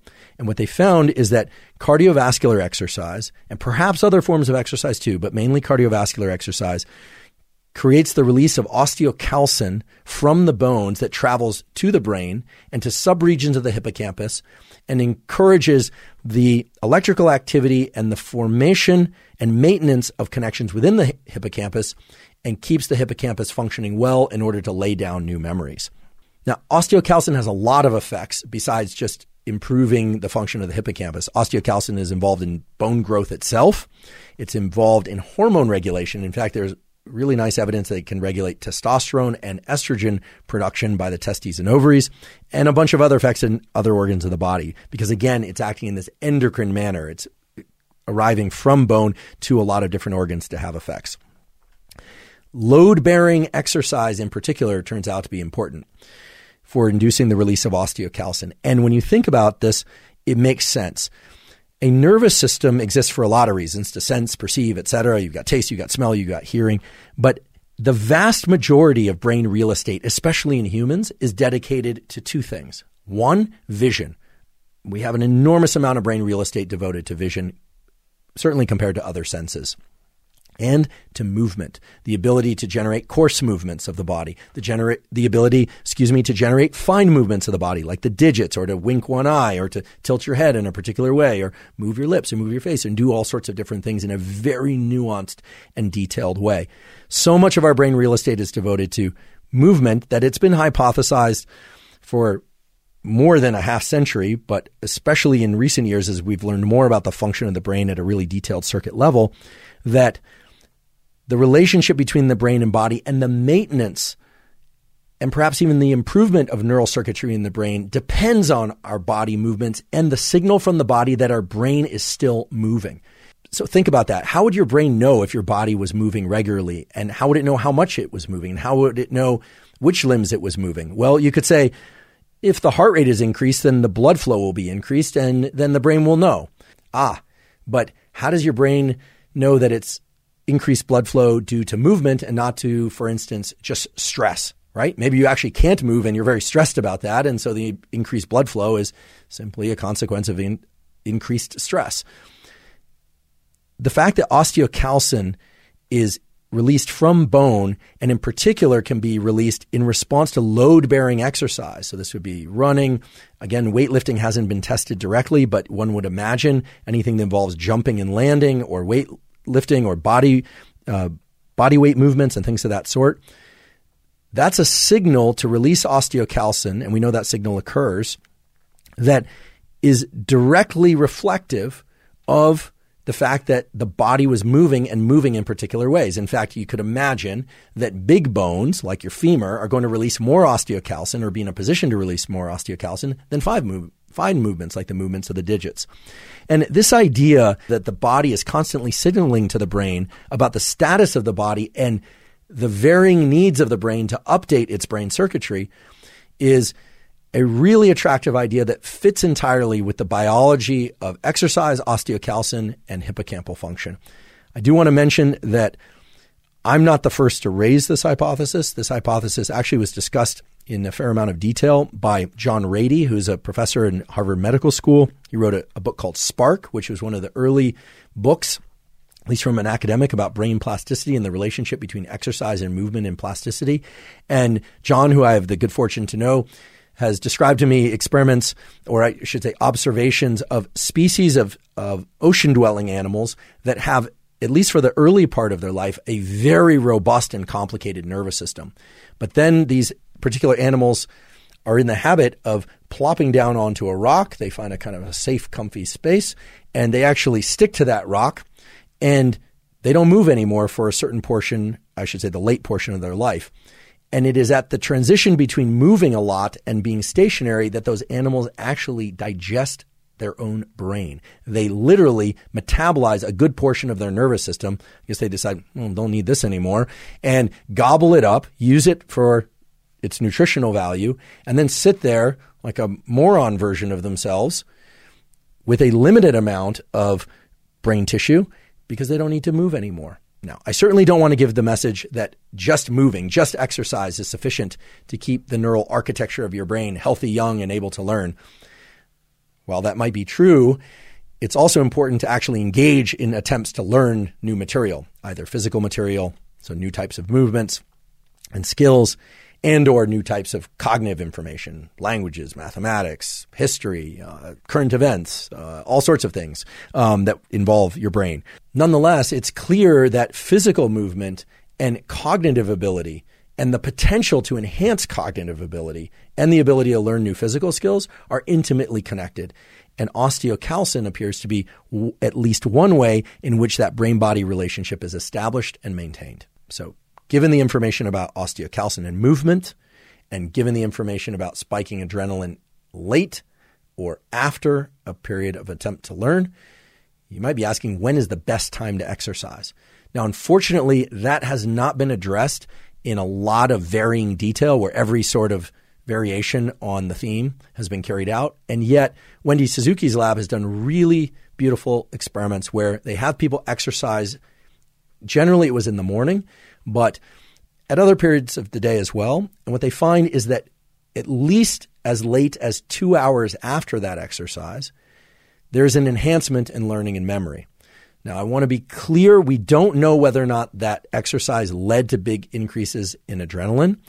It may be that those forms of exercise were modest enough or didn't challenge people enough that they merely got a lot of blood flow going, and that the improvements in learning and memory were related to blood flow, and we presume increases in osteocalcin. However, you could imagine a couple of different logical protocols based on what we've talked about. Let's say you were going to do a form of exercise that was going to spike adrenaline a lot. So this would be exercise that really challenges your system and forces you to kind of push through a burn, right? So here I'm mainly thinking about cardiovascular exercise, but it could be, it could even be yoga. It could be resistance training. If it's going to give you a big spike in adrenaline, it's going to take some serious effort.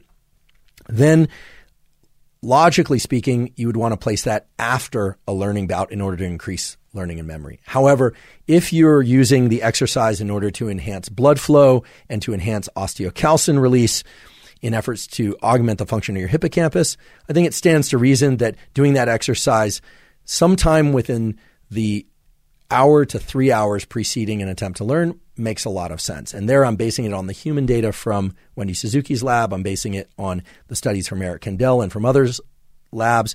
Again, right now, there hasn't been an evaluation of a lot of different protocols to arrive at the, peer-reviewed laboratory super protocol. However, since what we're talking about is using activities like exercise that most of us, probably perhaps all of us, should be doing regularly anyway, and I do believe most, if not all of us, should probably regularly be trying to learn and keep our brain functioning well and acquire new knowledge, because it's just a wonderful part of life, and there is evidence that that actually can keep your brain young, so to speak. Well, then, exercising either before or after a learning bout makes a lot of sense, with the emphasis on after a learning bout if the form of exercise spikes a lot of adrenaline for all the reasons we talked about before.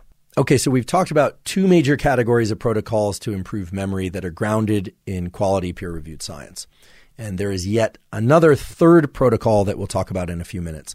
But before we do that, I want to briefly touch on an aspect of memory, in fact, two aspects of memory that I get a lot of questions about. The first one is photographic memory. To be clear, there are people out there who have a true photographic memory. They can look at a page of text, they can scan it with their eyes, and they can essentially commit that to memory with very little, if any, effort. While it might seem that having a photographic memory is a very attractive skill to have, I should caution you against believing that, because it turns out that people with true photographic memory are often very challenged at remembering things that they hear, and oftentimes are not so good at learning physical skills. It's not always the case, but often that's the case. So be careful what you wish for. If you do have a photographic memory, there are certain professions that lend themselves particularly well to you. And indeed, a lot of people with photographic memory have to find a profession and have to move through life in a way that is in concert with that photographic memory. So again, it's a super ability, it's a hyper ability, and yet it's not necessarily one that is desirable for most people. There's also this category of what are called super recognizers. These people are, I should mention, highly employable by government agencies. These are people that have an absolutely astonishing ability to recognize faces and to match faces to templates. They can look at a photograph of, say, somebody on a most wanted list, and then they can look at video footage of, let's say, an airport or a mall or a city street at fairly low resolution, and they can spot the person whose face matches that photograph that they looked at, even if that video or other footage is of people's profiles or even the tops of their heads and just a portion of their forehead. These people have just an incredible ability to recognize faces and to template match. And again, these people often will take jobs with agencies where this sort of thing is important. Some of you out there probably are super recognizers and may or may not notice it. If you ever had the experience of watching a movie and thought to yourself, wow, her mouth looks so much like my cousin's mouth. Or you look at a character in a movie or a television show and you think, wow, they look almost like the younger sister of so-and-so. Well, then it's very likely that you have this, or at least a mild form of this super recognizer ability. That is not memory per se. That is the hyperfunctioning of an area of the brain that we call the fusiform gyrus. The fusiform gyrus is literally a face recognition area and a face template matching area, and it harbors neurons that respond to faces generally. So as humans and other non-human primates care a lot about faces and their emotional content, and the identity of faces is super important to us for all the kinds of reasons that are probably obvious, knowing who's friend, who's foe, who do you know well, who's famous, who's not famous, etc. That is not memory per se. And yet, if you're a super recognizer, or I guess we could call it a moderate face recognizer, or not very good at recognizing faces, because indeed there are some people that are kind of face blind. They don't actually recognize people when they walk in the room. I used to work with somebody like this. I'd walk into his office and he'd say, "Are you Rich or are you Andrew?" I'd say, "Well, am I rich, like, wealth rich? No." And he'd say, "No, are you Richard or are you Andrew?" And I'd say, "I'm Andrew. We know each other really well." He said, "Oh, I'm sorry, I'm kind of face blind." And it actually tended to be better or worse on depending on how much he was working. Ironically, the more rested he was, the more face blind he would become. So it wasn't a sleep deprivation thing. That exists. That's out there. There's the full constellation of people's ability to recognize faces. That's not really memory. And yet visual function is a profoundly powerful way in which we can enhance our memory. So whether or not you're a super recognizer of faces, whether or not you are face blind or anything in between, next I'm going to tell you about a study which points out the immense value of visual images for laying down memories. And you can leverage this information, and this involves both the taking of photographs, something that's actually quite easily done these days with your phone, as well as your ability to take mental photographs by literally snapping your eyelids shut. So I just briefly want to describe this paper because it provides a tool that you can leverage in your attempt to learn and remember things better. The title of this paper is Photographic Memory, the Effects of Our Volitional Photo Taking on Memory for Visual and Auditory Aspects of an Experience. I really like this paper because it refers to photographic memory not in the context of photographic memory that we normally hear about, where people are truly photographic, look at a page and somehow absorb all that information and commit it to memory, but rather the use of camera photographs or the use of mental camera photographs, literally looking at something and deciding, blink, and snapping a snapshot of whatever it is that you are looking at and remembering the content. The reason I like this paper and the reason I'm attracted to this issue of mental snapshots is this is something that I've been doing since I was a kid. I don't know why I started doing it, but every once in a while, I would say maybe twice a year, I would look at something and decide to just snap a mental snapshot of it, and I've maintained very clear memories of those visual scenes. 2 years ago, I was in an Uber and I looked out the window and it was a street scene. I was actually in New York at the time, and I decided, for reasons that are still unclear to me, to take a mental snapshot of this city street image, even though nothing interesting in particular was happening. And I do recall that there was a guy wearing a yellow shirt walking, there was some construction, etc. I can still see that image in my mind's eye because I took this mental snapshot. This paper addresses whether or not this mental snapshotting thing is real, and this is something that I think a lot of people will resonate with, whether or not the constant taking of pictures on our phones or with other devices is either improving or degrading our memory. You can imagine an argument for both. A lot of people are taking pictures that they never look at again. And so in a sense, they're outsourcing their visual memory of events into their phone or to some other device, and they're not ever accessing the actual image again. They're not looking at it, right? You're not printing out those photos. You're not scanning through your phone again. Sometimes you might do that, but most of the time people don't. Most of the photographs that people taking, they're not revisiting again. So the motivation for this study was that previous experiments had shown that if people take photos of a scene or a person or an object that they are actually less good at remembering the details of that scene or object, etc. This study challenged that idea and raised the hypothesis that if people are allowed to choose what they take photos of, that taking photos, again, this is with a camera, not mental snapshotting, that taking those photos would actually enhance their memory for those objects, those places, those people, and in fact, details of those object, places, and people. And indeed, that's what they found. So in contrast to previous studies where people had been more or less told, take photos of these following objects or these following people or these following places, and then they were given a memory test at some point later. In this study, people were given volitional control, right? They were given agency in making the decision of what to take photos of. And I'll just summarize the results. We'll provide a link to this study. I should say that some of the stuff that they tested was actually pretty challenging. Some of them were pottery and other forms of ceramics that are of the sort that you see if you go to a big museum in a big city. And if you've ever done that and you see all the different objects, there are a lot of details in those objects, and a lot of those objects look a lot alike. And so, some will have two handles, some will have one handle, the position of the handles, how broad or narrow these things are. A lot of this is pretty detailed stuff. They also took photos of other things. So basically what they found was that if people take pictures of things and they choose which things they're taking pictures of, right? It's up to them. It's volitional, that there's enhanced memory for those objects later on.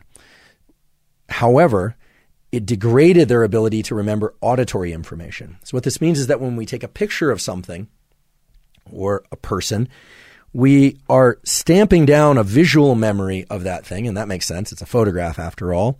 But we are actually inhibiting our ability to remember the auditory, the sound component of that visual scene or what the person was saying. Very interesting, and points to the fact that the visual system can outcompete the auditory system, at least in terms of how the hippocampus is encoding this information. The other finding I find particularly interesting within this study is that it didn't matter whether or not they ever looked at the photos again. So they actually had people take photos or not take photos of different objects. They had some people keep their photos and they had other people delete their photos. And turns out that whether or not people kept the photos or deleted those photos had no bearing on whether or not they were better or worse at remembering things. They were always better at remembering them as compared to not taking photos of them. What does this mean? It means that if you really want to remember something or somebody, take a photo of that thing or person. Pay attention while you take the photo, but it doesn't really matter if you look at the photo again. Somehow the process of taking that photo, probably looking at it, in a camera, typically we'd say through the viewfinder, or now because of digital cameras on the screen on the back of that camera or on your phone, that framing up of the photograph stamps down a visual image in your mind that is more robust at serving a memory than had you just looked at that thing with your own eyes. Very interesting, and it raises all sorts of questions for me about whether or not it's because you're framing up a small aperture, a small portion of the visual scene. That's one logical interpretation, although they didn't test that. I should also say that they found that whether or not you looked at a photo that you took or whether or not you deleted it and never looked at it again, didn't just enhance visual memory or the memory for the visual components of that image, but it always reduced your ability to remember sounds associated with that experience. So that's interesting. And then last but not least, and perhaps most interesting, at least to me, was the fact that you didn't even need a camera to see this effect. If subjects looked at something and took a mental photograph of that thing, it enhanced their visual memory of that thing significantly more than had they not taken a mental picture. In fact, it increased their memory of that thing almost as much as taking an actual photograph with an actual camera. And the reason I find this so interesting is that a lot of what we try and learn is visual. And for a lot of people, the ability to learn visual information feels challenging. And we'll look at something and we'll try and create some detailed understanding of it. We'll try and understand the relationships between things in that scene. It does appear, based on the study, that the mere decision to take a mental snapshot, like, okay, I'm going to blink my eyelids and I'm going to take a snapshot of whatever it is I see, can actually stamp down a visual memory much in the same way that a camera can stamp down a visual memory, of course, through vastly distinct mechanisms. No discussion of memory would be complete without a discussion of the ever-intriguing phenomenon known as déjà vu. this sense that we've experienced something before, but we can't quite put our finger on it. Where and when did it happen? Or the sense that we've been someplace before, or that we are in a familiar state or place or context of some kind. Now, I've talked about this on the podcast before, at least I think I have. And the way this works has been defined largely by the wonderful work of Susumu Tonegawa at Massachusetts Institute of Technology, MIT. Susumu collected a Nobel Prize, quite appropriately, for his beautiful work on immunology. And he's also a highly accomplished neuroscientist who studies memory and learning and déjà vu. And I should also mention the beautiful work of Mark Mayford at the Scripps Institute and UC San Diego. Beautiful work on this notion of déjà vu. Here's what they discovered. They evaluated the patterns of neural firing in the hippocampus as subjects learn new things. Okay. So neuron A fires, then neuron B fires, then neuron C fires in a particular sequence. Again, the firing of neurons in a particular sequence, like the playing of keys on a piano in a particular sequence, leads to a particular song on the piano and leads to a particular memory of an experience within the brain. They then used some molecular tools and tricks to label and capture those neurons such that they could go back later and activate those neurons in either the same sequence or in a different sequence to the one that occurred during the formation of the memory. And to make a long story short, and to summarize multiple papers published in incredibly high-tier journals like Nature and Science, which are extremely stringent, found that whether or not those particular neurons were played in the precise sequence that happened when they encoded the memory, or whether or not those neurons were played in a different sequence, or even if those neurons were played, activated, that is, all at once with no temporal sequence, all firing in concert, all at once, evoked the same behavior and, in some sense, the same memory. So at a neural circuit level, this is déjà vu. This is a different pattern of firing of neurons in the brain, leading to the same sense of what happened, leading to a particular emotional state or behavior. Now, whether or not this same sort of phenomenon occurs when you're walking down the street and suddenly you feel as if, wow, I feel like I've been here before. You meet someone and you feel like, gosh, I feel like I know you. I feel like there's some familiarity here that I can't quite put my finger on. We don't know for sure that that's what's happening, but this is the most mechanistic and logical explanation for what has for many decades, if not hundreds of years, has been described as déjà vu. So for those of you that experience déjà vu often, just know that this reflects a normal pattern of encoding experiences and events within your hippocampus. I'm not aware of any pathological situations where the presence of déjà vu inhibits daily life. Some people like the sensation of déjà vu, other people don't. Almost everybody, however, describes it as somewhat eerie, this idea that even though you're in a very different place, even though you're interacting with a very different person, that you could somehow feel as if this has happened before. And just realize this, that your hippocampus, while it is exquisitely good at encoding new types of perceptions, new experiences, new emotions, new contingencies and relationships of life events, it is not infinitely large, nor does it have an infinite bucket full of different options of different sequences for those neurons to play. So in a lot of ways, it makes perfect sense that sometimes we would feel as if a given experience had happened previously. I'd like to cover one additional tool that you can use to improve learning and memory. And I should mention, this is a particularly powerful one, and it's one that I'm definitely going to employ myself.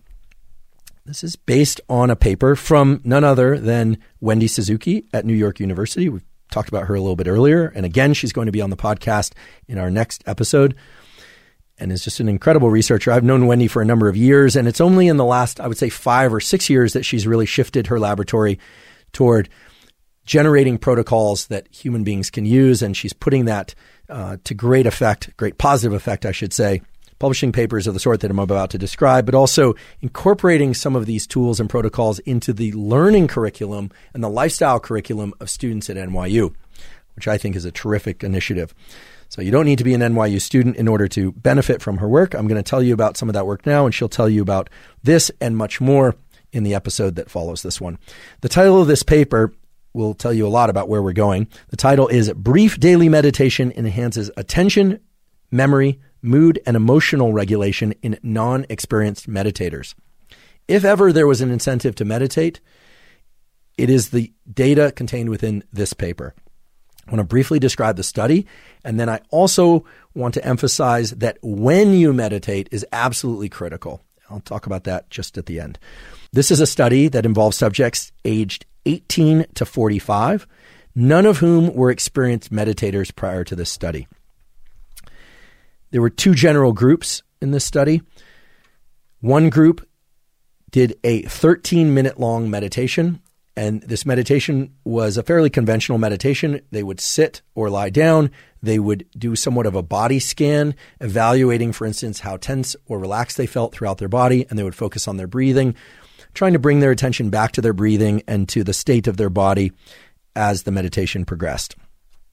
The other group, which we can call the control group, listened to, of all things, a podcast. They did not listen to this podcast. They listened to Radiolab, which is a popular podcast, for an equivalent amount of time, but they were not instructed to do any kind of body scan or pay attention to their breathing. Every subject in the study either meditated daily or listened to a equivalent duration podcast daily for a period of 8 weeks. And the experimenters measured a large number of things, of variables, as we say. They looked at measures of emotion regulation. They actually measured cortisol, a stress hormone. They measured, as the title suggests, attention and memory and so forth. And the basic takeaway of the study is that 8 weeks, but not 4 weeks of this daily 13-minute-a-day meditation had a significant effect in improving attention, memory, mood, and emotion regulation. I find this study to be very interesting and, in fact, important because most of us have heard about the positive effects of meditation on things like stress reduction or on things such as improving sleep. And I want to come back to sleep in a few moments because it turns out to be a very important feature of this study. This particular study I like so much because they used a really broad array of measurements for cognitive function, things like the Wisconsin card sorting task. I'm not going to go into this. Things like the Stroop task. And they also, as I mentioned, measured cortisol and many other things, including, not surprisingly, memory and people's ability to remember certain types of information, in fact, varied types of information. And the basic takeaway was, again, that you could get really robust improvements in learning and memory, mood, and attention from just 13 minutes a day of meditation. Now, there's an important twist in this study that I want to emphasize. If you read into the discussion of this study, it's mentioned that somehow meditation did not improve, but actually impaired sleep quality compared to the control subjects. You might think, wow, why would that be? I mean, meditation is supposed to reduce our stress. Stress is supposed to inhibit sleep. And therefore, why would sleep get worse? Well, what's interesting is the time of day when most of these subjects tended to do their meditation. Most of the subjects in this study did their meditation late in the day. This is often the case in experiments. I know this because we run experiments with human subjects in my laboratory, and people are paid some amount of money in order to participate, or they're given something as compensation for being in the study. But oftentimes the meditation, or in the case of my lab, the respiration work or other kinds of things that they're assigned to do are not their top priority. And we understand this. But in this study, the majority of subjects, here I'm reading, completed their meditation sessions from 8 to somewhere between 8 and 11 p.m. and sometimes even between 12 and 3 a.m. I think there probably were a lot of college students enrolled in this study, and their hours often are late shifted. That impaired sleep, and this raises a bigger theme that I think is important. Many times before on this podcast, and certainly in the episode on mastering sleep and conquering or mastering stress, those episodes, we talked about the value, again, of these non-sleep deep rest protocols, NSDR, for reducing the activity of your sympathetic nervous system, the alertness, so-called stress arm of your autonomic nervous system, the one that makes you feel really alert. NSDR is superb for reducing your level of alertness, increasing your level of calmness, and putting you into a so-called more parasympathetic, relaxed state. Meditation does that too, but it also increases attention. If you think about meditation, meditation involves focusing on your breath and constantly focusing back on your breath and trying to avoid the distraction of things you're thinking or things that you're hearing and coming so-called back to your body, back to your breath. So meditation has a high attentional load. It requires a lot of prefrontal cortical activity that's involved in attention, which then logically relates to one of the outcomes of this study, which is that attention abilities improved in daily meditators. It also points out that increasing the level of attention and the activity of your prefrontal cortex may, and I want to emphasize may because I'm speculating about the underlying mechanism, inhibit your ability to fall asleep. So while we have meditation on the one hand, that does tend to put us into a calm state, but it is a calm, very focused state. In fact, attention and focus are inherent to most forms of meditation. Non-sleep deep rest, such as Yoga Nidra, as some of you know it to be, or NSDR. There's a terrific NSDR script that's available free online that's put out by Made For. So you can go to YouTube, NSDR Made For. You can also just do a search for NSDR.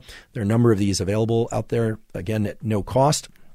Those NSDR protocols tend to put people into a state of deep relaxation, but also very low attention. And we have to assume very low activation of the prefrontal cortex. So the takeaways from the study are severalfold. First of all, that daily meditation of 13 minutes can enhance your ability to pay attention and to learn. It can truly enhance memory. However, you need to do that for at least 8 weeks in order to start to see the effects to occur. And we have to presume that you have to continue those meditation training sessions. In fact, they found that if people only did 4 weeks of meditation, these effects didn't show up. Now, 8 weeks might seem like a long time, but I think that 13 minutes a day is not actually that big of a time commitment. And the results of this study certainly incentivized me to start adopting I'm going for 15 minutes a day now. I've been an on and off meditator for a number of years. I've been pretty good about it lately, but I confess I've been doing far shorter meditations of anywhere from 3 to 5 or maybe 10 minutes. I'm going to ramp that up to 15 minutes a day. And I'm doing that specifically to try and access these improvements in cognitive ability and our abilities to learn. Also based on the data in this paper, I'm going to do those meditation sessions either early in the day, such as immediately after waking, or close to it. So I might get my sunshine first. I'm, as you all know, very big on getting sunlight in the eyes early in the day, as much as one can and as early as one can once the sun is out. But certainly doing it early in the day and not past 5 p.m. or so in order to make sure that I don't inhibit sleep. Because I think this result that they describe of meditation inhibiting quality sleep compared to controls is an important one to pay attention to. No pun intended.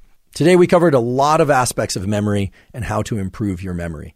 We talked about the different forms of memory, and we talked about some of the underlying neural circuitry of memory formation, and we talked about how the emotional saliency and intensity of what you're trying to learn has a profound impact on whether or not you learn in response to some sort of experience, whether or not that experience is reading or mathematics or music or language or a physical skill. It doesn't matter. The more intense of an emotional state that you're in the period immediately following that learning, the more likely you are to remember whatever it is that you're trying to learn.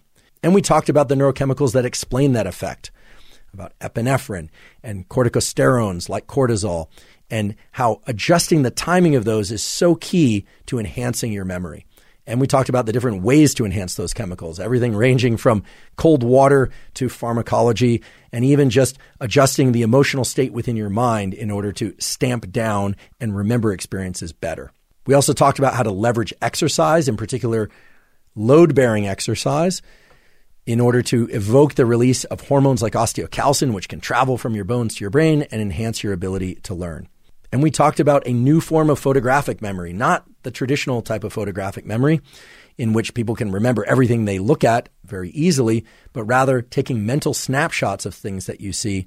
Again, emphasizing that will create a better memory of what you see when you take that mental snapshot, but will actually reduce your memory for the things that you hear at that moment.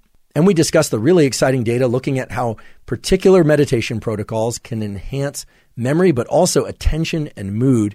However, if done too late in the day, can actually disrupt sleep precisely because those meditation protocols can enhance attention. Now, I know that many of you are interested in neurochemicals that can enhance learning and memory, and I intend to cover those in deep detail in a future episode. However, for sake of what was discussed today, please understand that any number of different neurochemicals can evoke or can increase the amount of adrenaline that's circulating in your brain and body. And it's less important how one accesses that increase in adrenaline, right? Again, this can be done through behavioral protocols or through pharmacology. Assuming that those behavioral protocols and pharmacology are safe for you, it really doesn't matter how you evoke the adrenaline release because remember, adrenaline is the final common pathway by which particular experiences, particular perceptions are stamped into memory, which answers our very first question raised at the beginning of the episode, which is, why do we remember anything at all? Right? That was the question that we raised. Why is it that from morning till night and throughout your entire life, you have tons of sensory experience, tons of perceptions? Why is it that some are remembered and others are not?